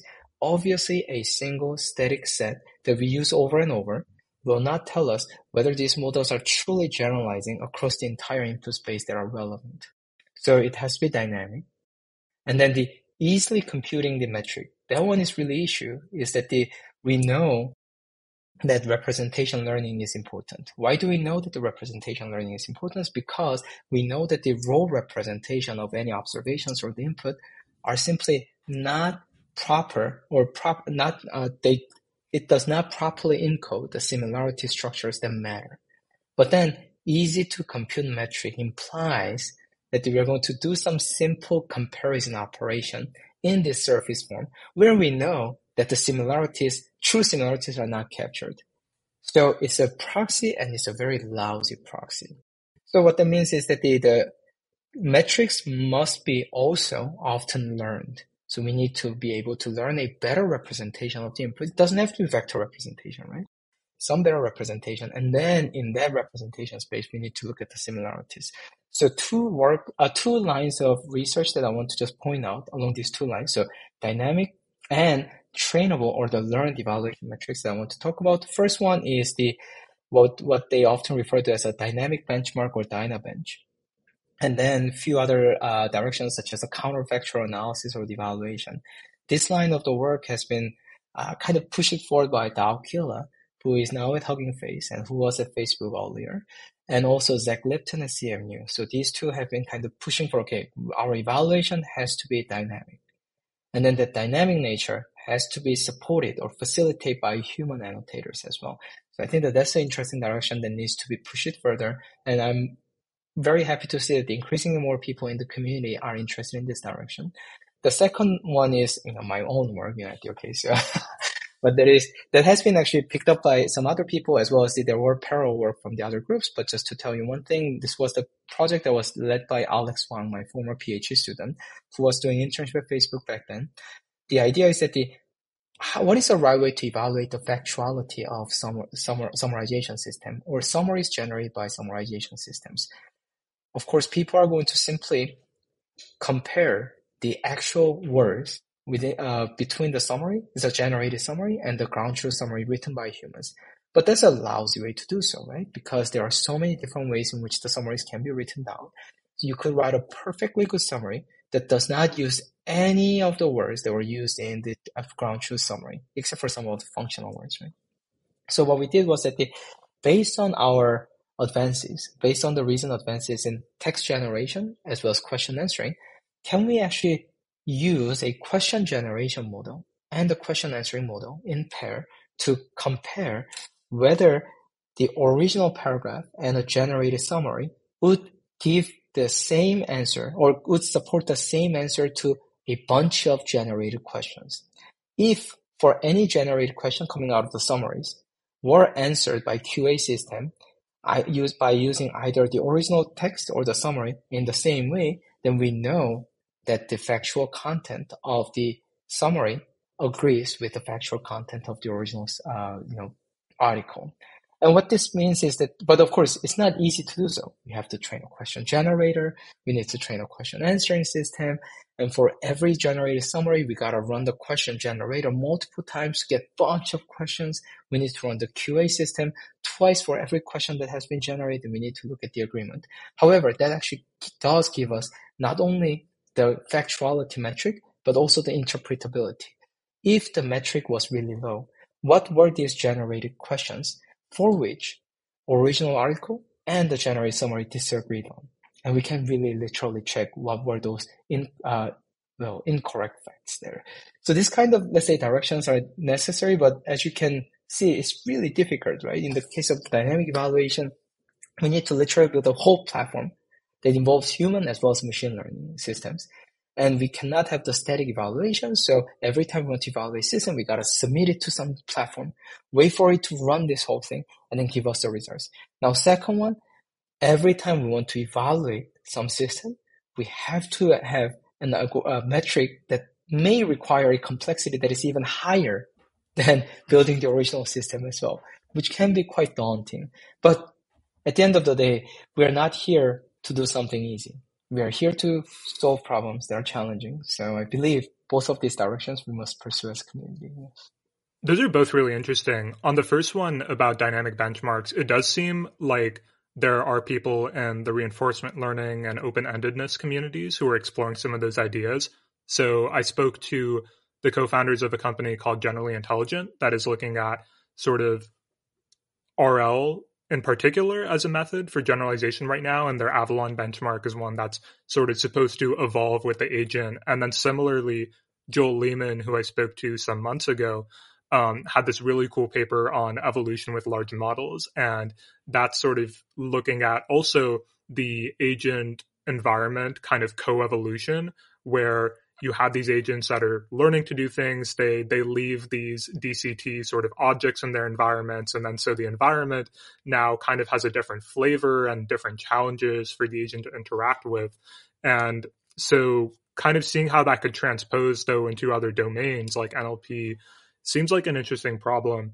I also thought what you said about your counterfactual analysis was interesting just because looking at some other work we've seen recently, so referencing Professor Lipton again, I know that he's done some really fascinating work on how when you take certain models, you pre-train them on like real corpora versus nonsense text. If you just subject them to like these super high level benchmarks that don't give you a lot of insight into the model, then you run into some problems. But it sounds like your question answering methodology is really offering a way to peek into what the model is actually saying as output. And so I would imagine avoids some of those problems that he interrogated. Yeah, absolutely. So these are all quite early attempts, and then hopefully, over the next few years or so, we'll have a much, let's say, well-founded, well-grounded, and well-principled platforms that support all this kind of, let's say, advanced evaluation, or the, let's say, more correct evaluation than the evaluation methodologies that we use these days. I hope so too. There are two other recent papers of yours that I think it might be appropriate to kind of pair together, just because they both speak to ideas of fine-tuning models and then also sort of intervening on performance and behavior. So one of them is mix out this effective regularization to fine tune large scale models. And then the other was adaptive fusion, where you identified issues in existing approaches to transfer learning. Could you tell me a little bit about maybe the suite of problems around sort of fine tuning and intervening on pre-trained models, and then perhaps a little bit about these two works? Right. So it's interesting because nowadays we are all about pre-training and fine-tuning. And then that was the case when I was doing my master's and even before, is that when we were talking about the layer-wise pre-training and then fine-tuning it on a small number of the labeled examples. So it's interesting to see that just like fashion, research fashion also, comes back every 10 years, I guess. And it's always been a big question. And then this is a really big question that involves a lot of different areas within deep learning, including optimization, model architecture, and the generalization gap and whatnot. Is that what does pre-training actually do? If you think about stochastic gradient descent as our main optimizer, we always have to start somewhere. And then we start somewhere, then we're going to make small but noisy steps a lot of times, eventually to arrive at nearly one of the local minimum. And then, often what we see is that, those solutions generalize really well compared to, let's say, using other types of the optimizers that may not even require us to specify the initial points and whatnot. Then that's the reason why we all use it. What pre-training does is really nothing but telling us where we should start this optimization procedure from. And if you start from that angle, it's a bit weird in a sense that how can the use of completely different loss function on a completely different data set tell us what is a good initial point to run SGD on a completely different data set with a completely different loss function again, right? And then this is a huge mystery you have. There are many different, let's say, suspicions as well as the potential, let's say, proposals on understanding this. One is that although the data sets and loss functions do differ, but the data sets do tend to have a lot of overlap in terms of the internal structures. Perhaps that's the reason why the initial layers work as a good feature extractor. And then initial layer working as a good feature extractor actually means that we are going to have less of an issue of vanishing gradient. So maybe that is the way in which it works. But then one might say that is that really true? How do we actually verify that that is the case? Because given any two datasets, very large unlabeled datasets and small, let's say, labeled datasets, even just quantifying how different they are is on its own a research problem. That's probably more difficult to answer than answering why pre-training helps fine-tuning. So there are so many questions like that. And then we can go even further. What if we were training a model on multiple loss functions simultaneously? So that's going to be called multitask learning. How do we know that multitask learning helps? Or does it always help?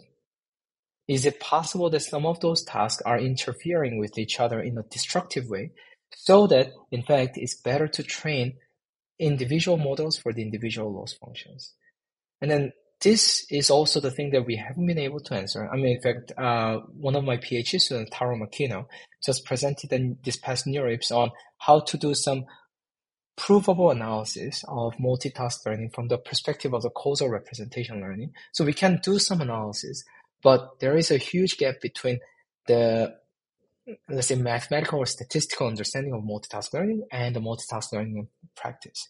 So there are so many questions about this whole practice that has become de facto practice for everyone at the moment.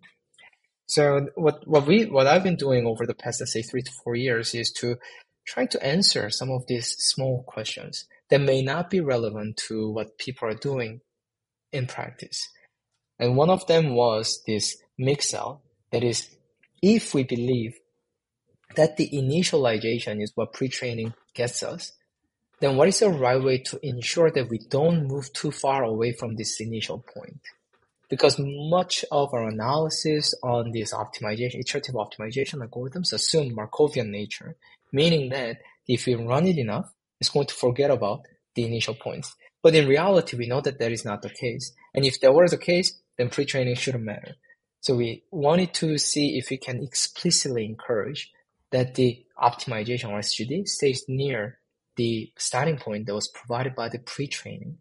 However, without interfering too much. In a sense that there's a weird trade-off between want to stay near the initial point, but at the same time, we need to go substantially further away in order to solve the problem well. So that was one of the attempts, and it was run by my postdoc, Kyunghyun. And then he's done an amazing mathematical analysis of what kind of things can be done. And then this was really nice. I like this paper a lot just because this actually does gave me a lot of, let's say, perspectives on what pre-training does and what fine-tuning can do, and also what dropout does as well. But at the same time, I believe the Charhyung wasn't too satisfied just because no one really uses mix out. Just like what we talked about earlier, right? And then the other paper, adapter fusion, was similarly, but for the multitask learning.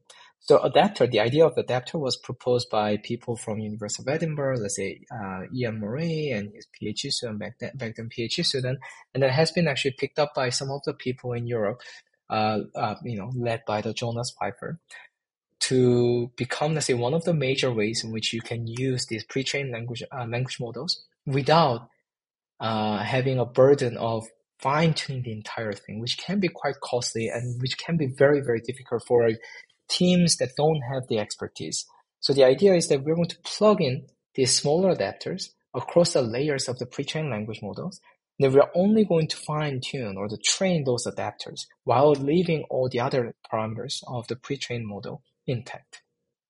This works really well. There's something called Adapter Hub that Jonas also built.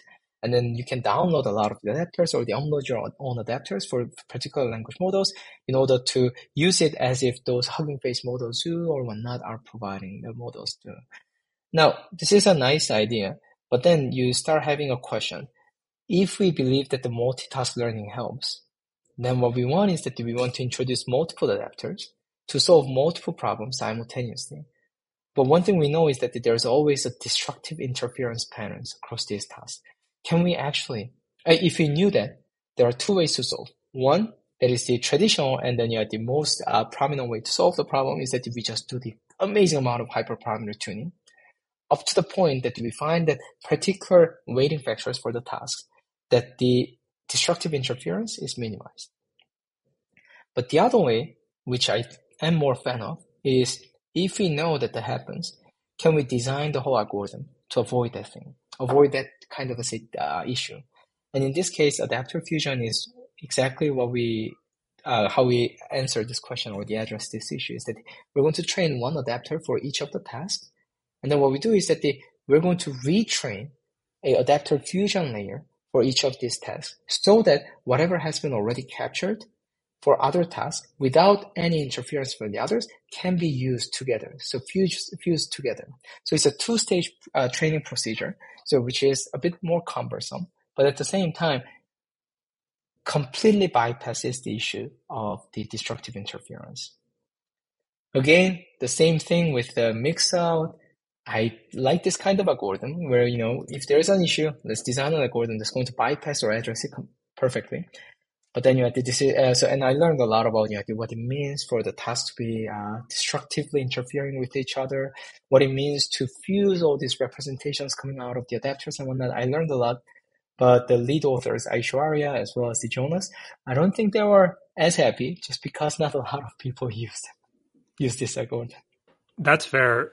Do you have intuitions from the perspective of what's going on inside these networks and sort of their training dynamics, these aspects of destructive interference? Because it feels like the kind of gold star, as it were, is if we could, in pretty much an arithmetical way, just kind of add models together. And there's been recent work kind of doing this. So we've seen Git rebasin, and then there was a really cool paper I just noticed called task vectors, where they're literally we get this vector by subtracting the weights of a pre-trained network from the weights of a fine-tuned network. And then I think they found that they were actually able to add these vectors to certain models without interfering with some of the other tasks performance. They were able to subtract them. So I feel like this is a really interesting set of ideas, but I am curious just from your perspective if you have sort of intuitions on like what's kind of going on like a layer deeper than that. Yeah, that's a great question. So perhaps the preliminary is that we really have to be careful when we manipulate or try to analyze parameters of these neural networks ourselves. And then as E.Y. Tae, who is now at DeepMind and also at Oxford, pointed out in one of the keynote talks at Neurips 2017 or something like that, he did mention very explicitly that the parameters of deep neural networks are meaningless. They don't have any particular meaning. These models are by construction non-identifiable models, which means that even if we have infinite amount of data coming out of some known neural network whose architecture is also known, we won't be able to find exact configuration using the data, network architecture, and the loss functions that we use. So what that means is that we can easily fool ourselves. It's almost like reading millions of tea leaves. If I have millions of the tea leaves, I can see whatever I want to see, right? So we have to be a bit careful. And then what that means is that a lot of these things that people have reported, there comes the issue of evaluation. What is the right way to know that what they have reported or what this kind of observations that they have made are not particular or specific to the particular set of experiments or the set of benchmarks that they have run on? Because it's so high a dimension. It's billions of dimensions sometimes these days. In billions of dimensions, the number of directions, the vectors that you have is so much. And because because of curse of dimensionality it hasn't been solved. It's not a thing that can be solved. It's just a fact of life, right? High dimensional space, the volume grows exponentially with respect to dimensions. And then we're talking about the billions of dimensions. We can always plug in a lot of things, especially if you're looking at a finite number of things. And benchmarks there are only finite number of them, right? Almost by design. So what this actually tells me, at least, is that what people started to refer to as science of deep learning, according to my postdoc Naomi Safra. In the science of deep learning, we may be reading too many tea leaves at the moment. And what needs to be done first, in my opinion, is to establish this scientific practice or the principle behind scientific practice of doing science of deep learning. How do we know? How do we draw conclusions based on our observation of these deep neural networks that are going to be generalized to different situations? And then what are the ways in which we can describe the limitations or the context under which these observations are valid? So this kind of, let's say, more like the scientific revolution type of thing, right? So what happened in the scientific revolution was for the whole community or the whole humanity to establish what we mean by conducting science. And then that's how essentially we jumped away from alchemy toward chemistry, how we jumped away from the astrology to astronomy and so on, right? And I feel like we are probably at the cusp of doing so in this science of deep learning as well. But we're probably not yet there yet. So my suggestion, follow my post on Naomi Safra, and then her blog posts are very, very interesting to read along this line. Yeah, it's interesting to take those comments and then sort of look at some of the deep learning theory work that's been going on recently, because I think that we've observed a lot of fascinating phenomena. So like deep double descent, for instance, Greg Yang has done a lot of really great work on the science of deep learning. There are people like Sanjeev Arora who are doing wonderful work. And we've also seen like mechanistic interpretability. I do think you're right, though, that it is kind of like reading tea leaves to stare at the parameters or just like stare at the model architecture and be like, I can intuit what is going on here. I do think you have to kind of subject it at some sort of higher level, as you're saying, and then be really careful about the contextualization of what you observe. Absolutely. I mean, those people's work, absolutely fascinating. I'm a big fan of Greg Young. I'm a big fan of Sanjeev. I'm a big fan of all those people that you have mentioned. I thought deep rebasing work was really like mind-boggling. Right? I'm like, what? How can that happen? It's just that perhaps at the a bit more at a higher level, general public we have to ensure that the general public in our society is excited by the scientific progress that we make. That is how we actually ensure that the science is supported by the society so that we continue to make progress. But for scientific community, we have to be both excited by and also be extremely skeptical about every progress that we make. So that's just the one thing that I wanted to say when I say reading millions of tea leaves. Not that Sanjeev or Greg are reading millions of tea leaves, but those are those people who know that we can fall into that kind of issue, as EYT pointed out. So they are doing a great work. But generally, we just need to reiterate it so that our community continues to be aware of this potential as a pitfall. I think this is a good place for us to pivot into some higher level thoughts, and maybe we can use your paper on language grounded policy as kind of a jumping off point to first talk about maybe grounding in general and how that relates to language models, to natural language processing.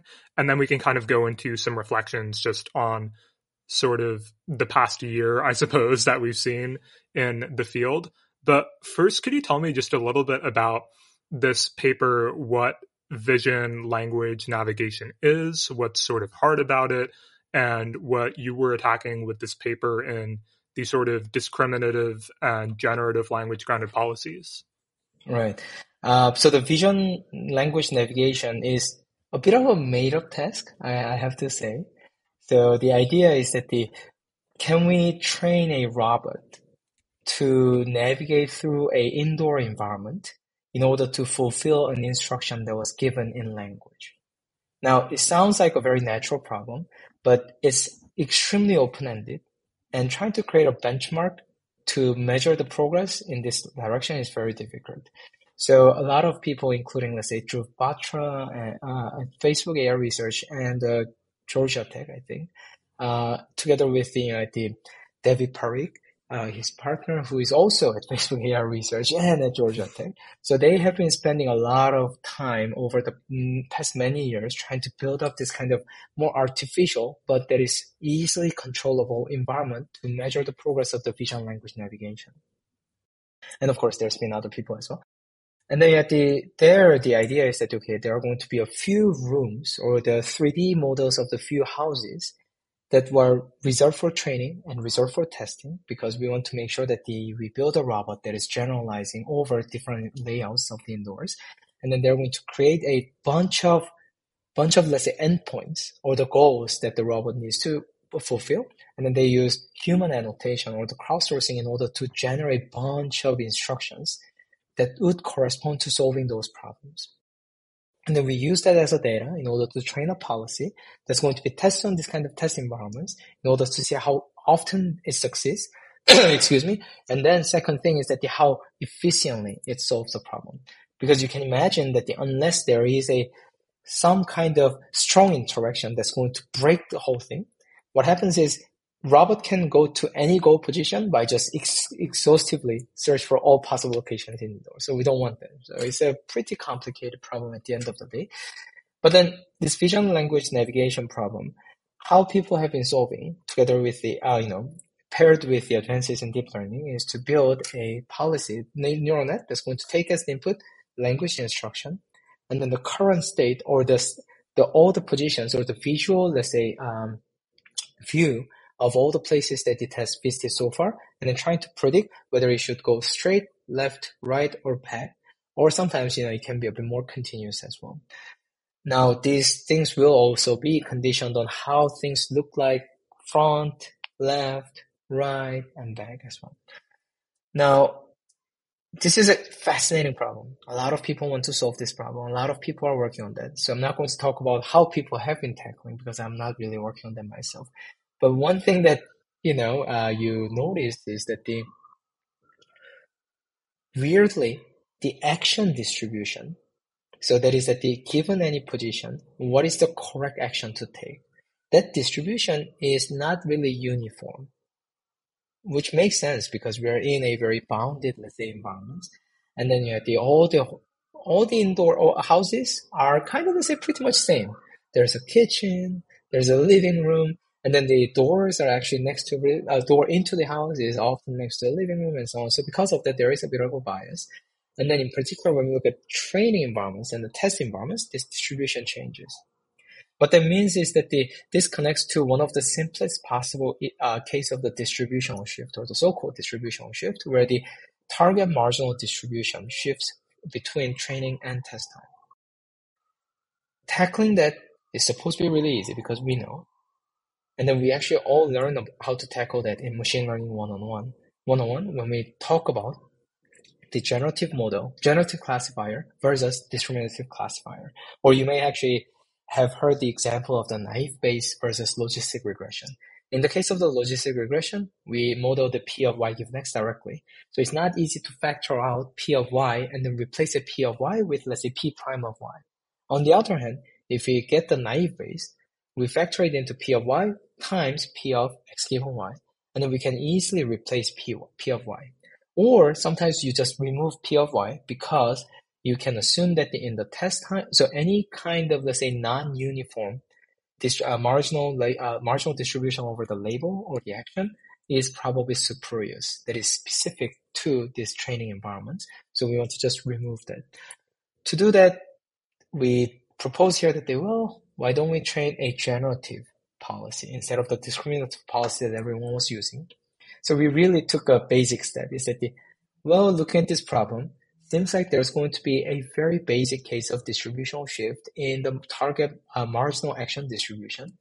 So then, as Machine Learning 101 says, we should try generative or the naive Bayes-like policy, where we factor out the marginal distribution over the actions, and then we're going to discard it.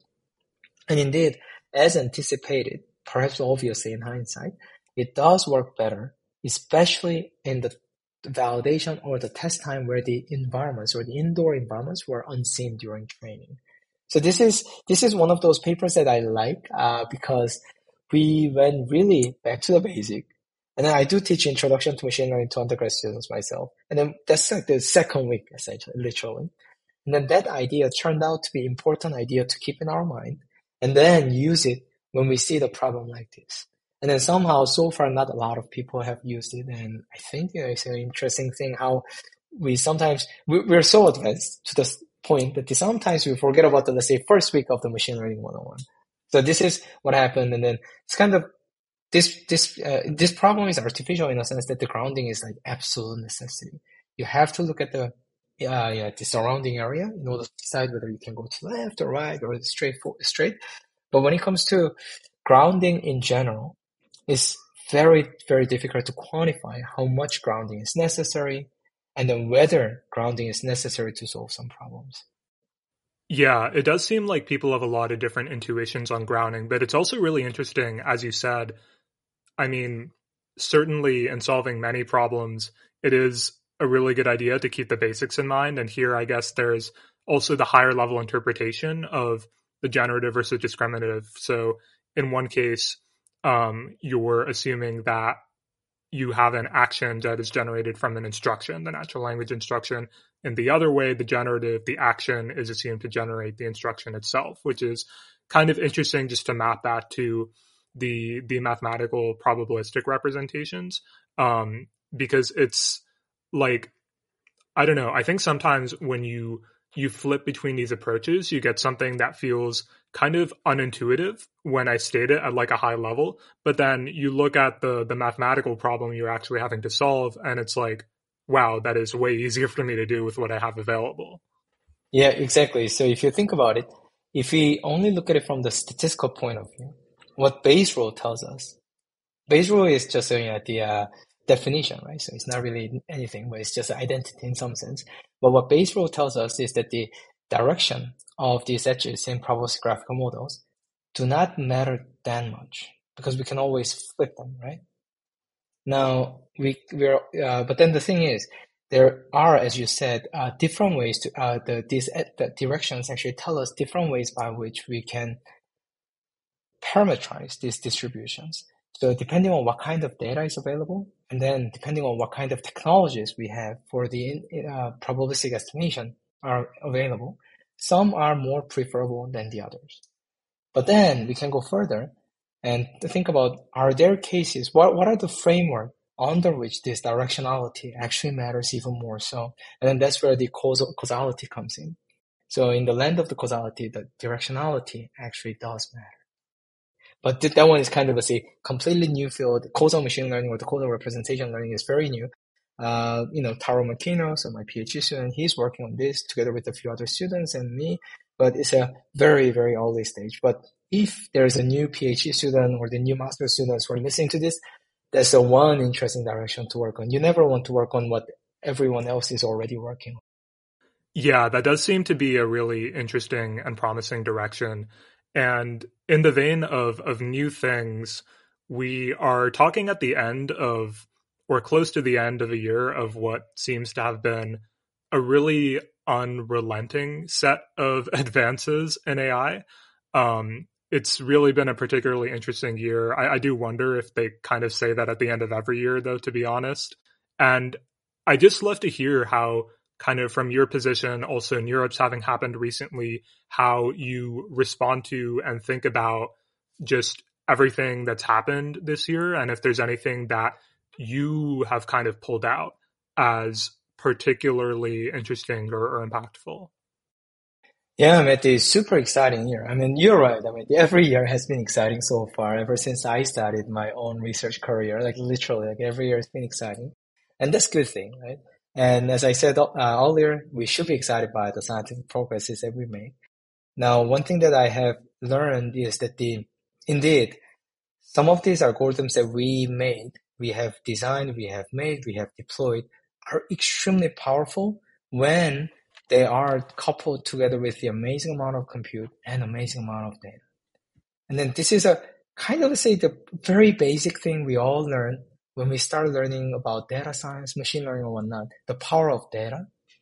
But then the seeing is very different from just hearing about hypothetical cases, right?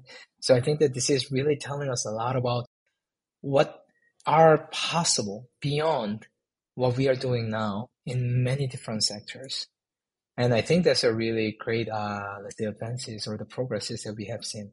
But at the same time, because we have to be skeptical as a scientist ourselves, what we have to be careful about is that are we actually seeing, or these scientific progresses that we see, are these about data or are these about algorithms? Because we are thinking about machine learning, unlike usual non-machine learning computer science, is that the distinction between programming and learning and data are completely fuzzy. So what is programming? Programming is for us to be able to compress the data in an optimal way. So for instance, let's say you have tons of questions that you want to ask me. I can receive one question at a time and then try to give you the answer. And then I can look at the amount of answers that I need to send you. But then if I could code up or program the perfect QA machine that imitates me perfectly, I can send you this fixed number of bytes to you. You just run it over and over without having to send me any of the questions. And I don't have to send you any of the answers. And that's the perfect compression, right? And then this is where the idea of the minimum description length, Kolmogorov complexity, all those different concepts all collide with each other. And then what that means is that when we do machine learning when we use machine learning to build these predictive models, what we are doing is essentially to compress data as much as we can when we don't know how to code up the optimally compressed version ourselves. And therefore, if we say that we have made a great advances in machine learning by looking at this stable diffusion, ChatGPT, and whatnot, we might be simply saying that, look at the amazing amount of data or the amazing data we have and what these data sets actually have on the line. And, depending on which kind of views you take, one of them could be much less exciting than the other. So some people might say that, we have all this amazing data and we know how to extract all those underlying regularities. That's amazing. Some might say that. Some others might say that it turned out that the algorithms were all from, let's say, 1950s, thanks to Rosenblatt and Claude Shannon. So we haven't really made any progress. So, there's always the different perspectives there. So in that sense, my skeptical side of this year's progress is that it's still unclear whether we have made the kind of advances in algorithm or the mathematical understanding of machine learning, or that we have simply been able to collect more data that tends to encode more of these, let's say, increasingly rare, let's say, patterns. So it's still very exciting. I'm playing around with the ChatGPT or Perplexity AIs, what was it? Ask me anything kind of thing. Oh my God, it's so fun, man. Yeah.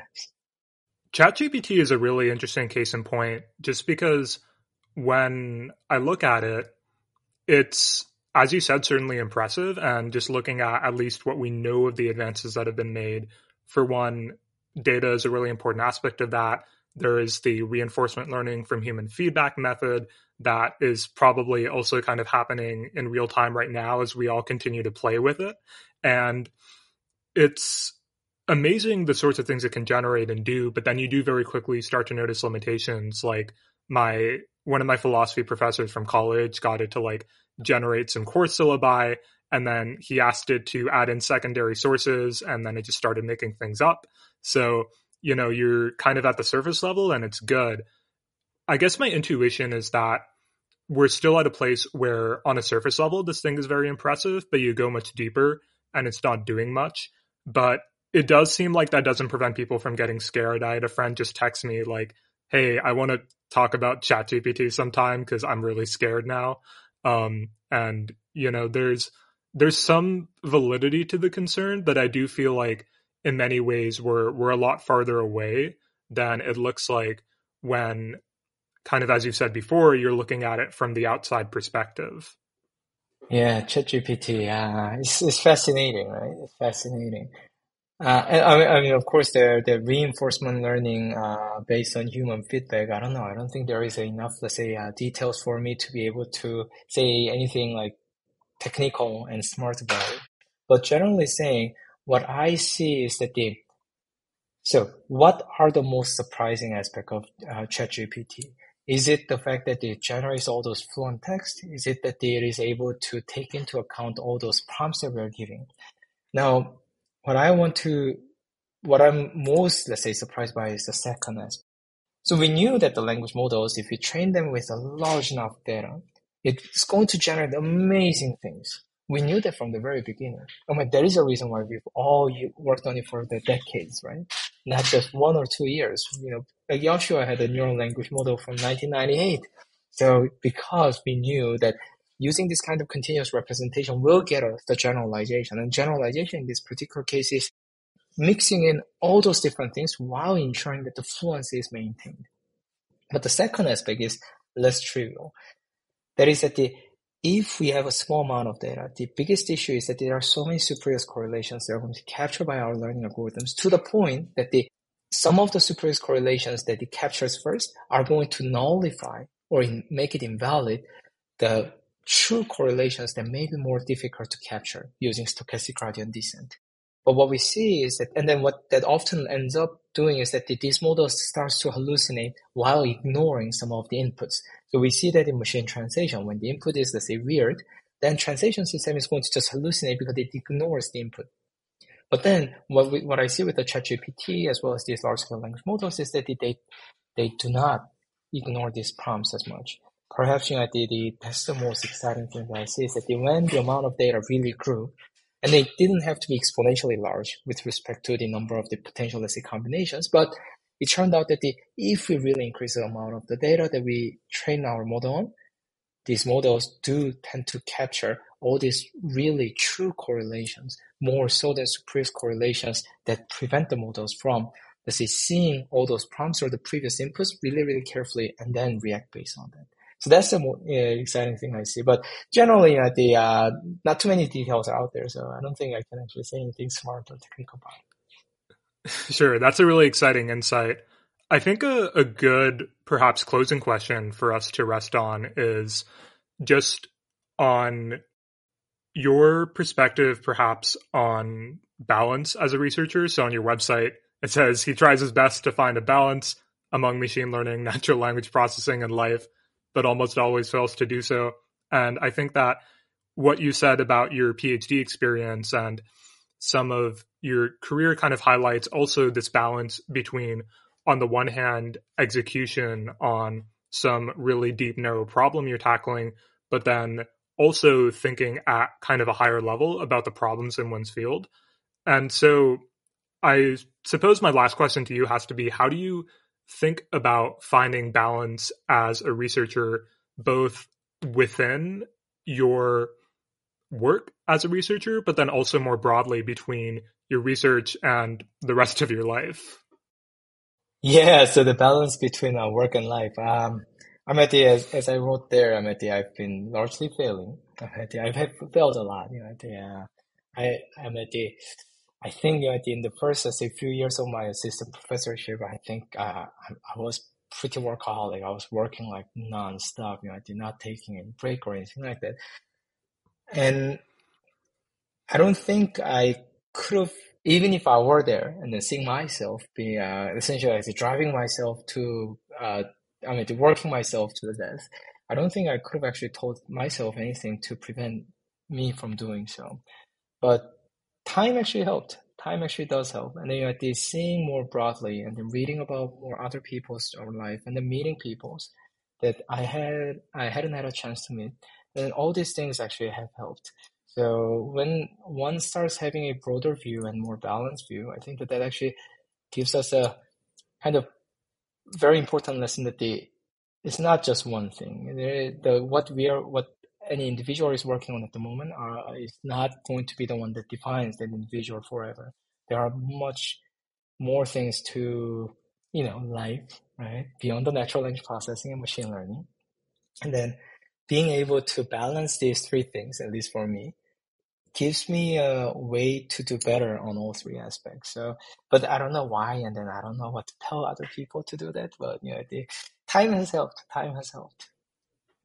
That's fair. Well, that's a really good perspective. And Professor Cho, I really appreciate your work.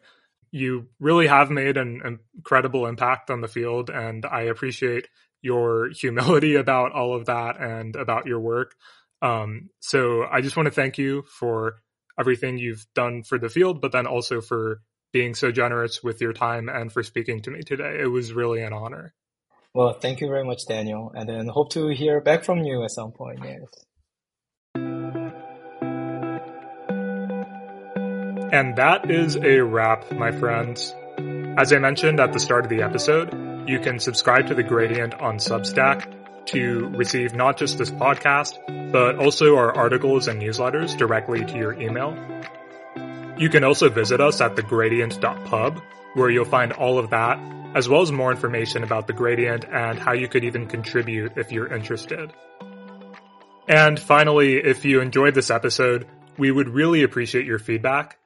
If you'd like to leave a comment or review, we'd love to know how we can make this series more interesting and informative to you. And with all that, I'll leave you until the next episode.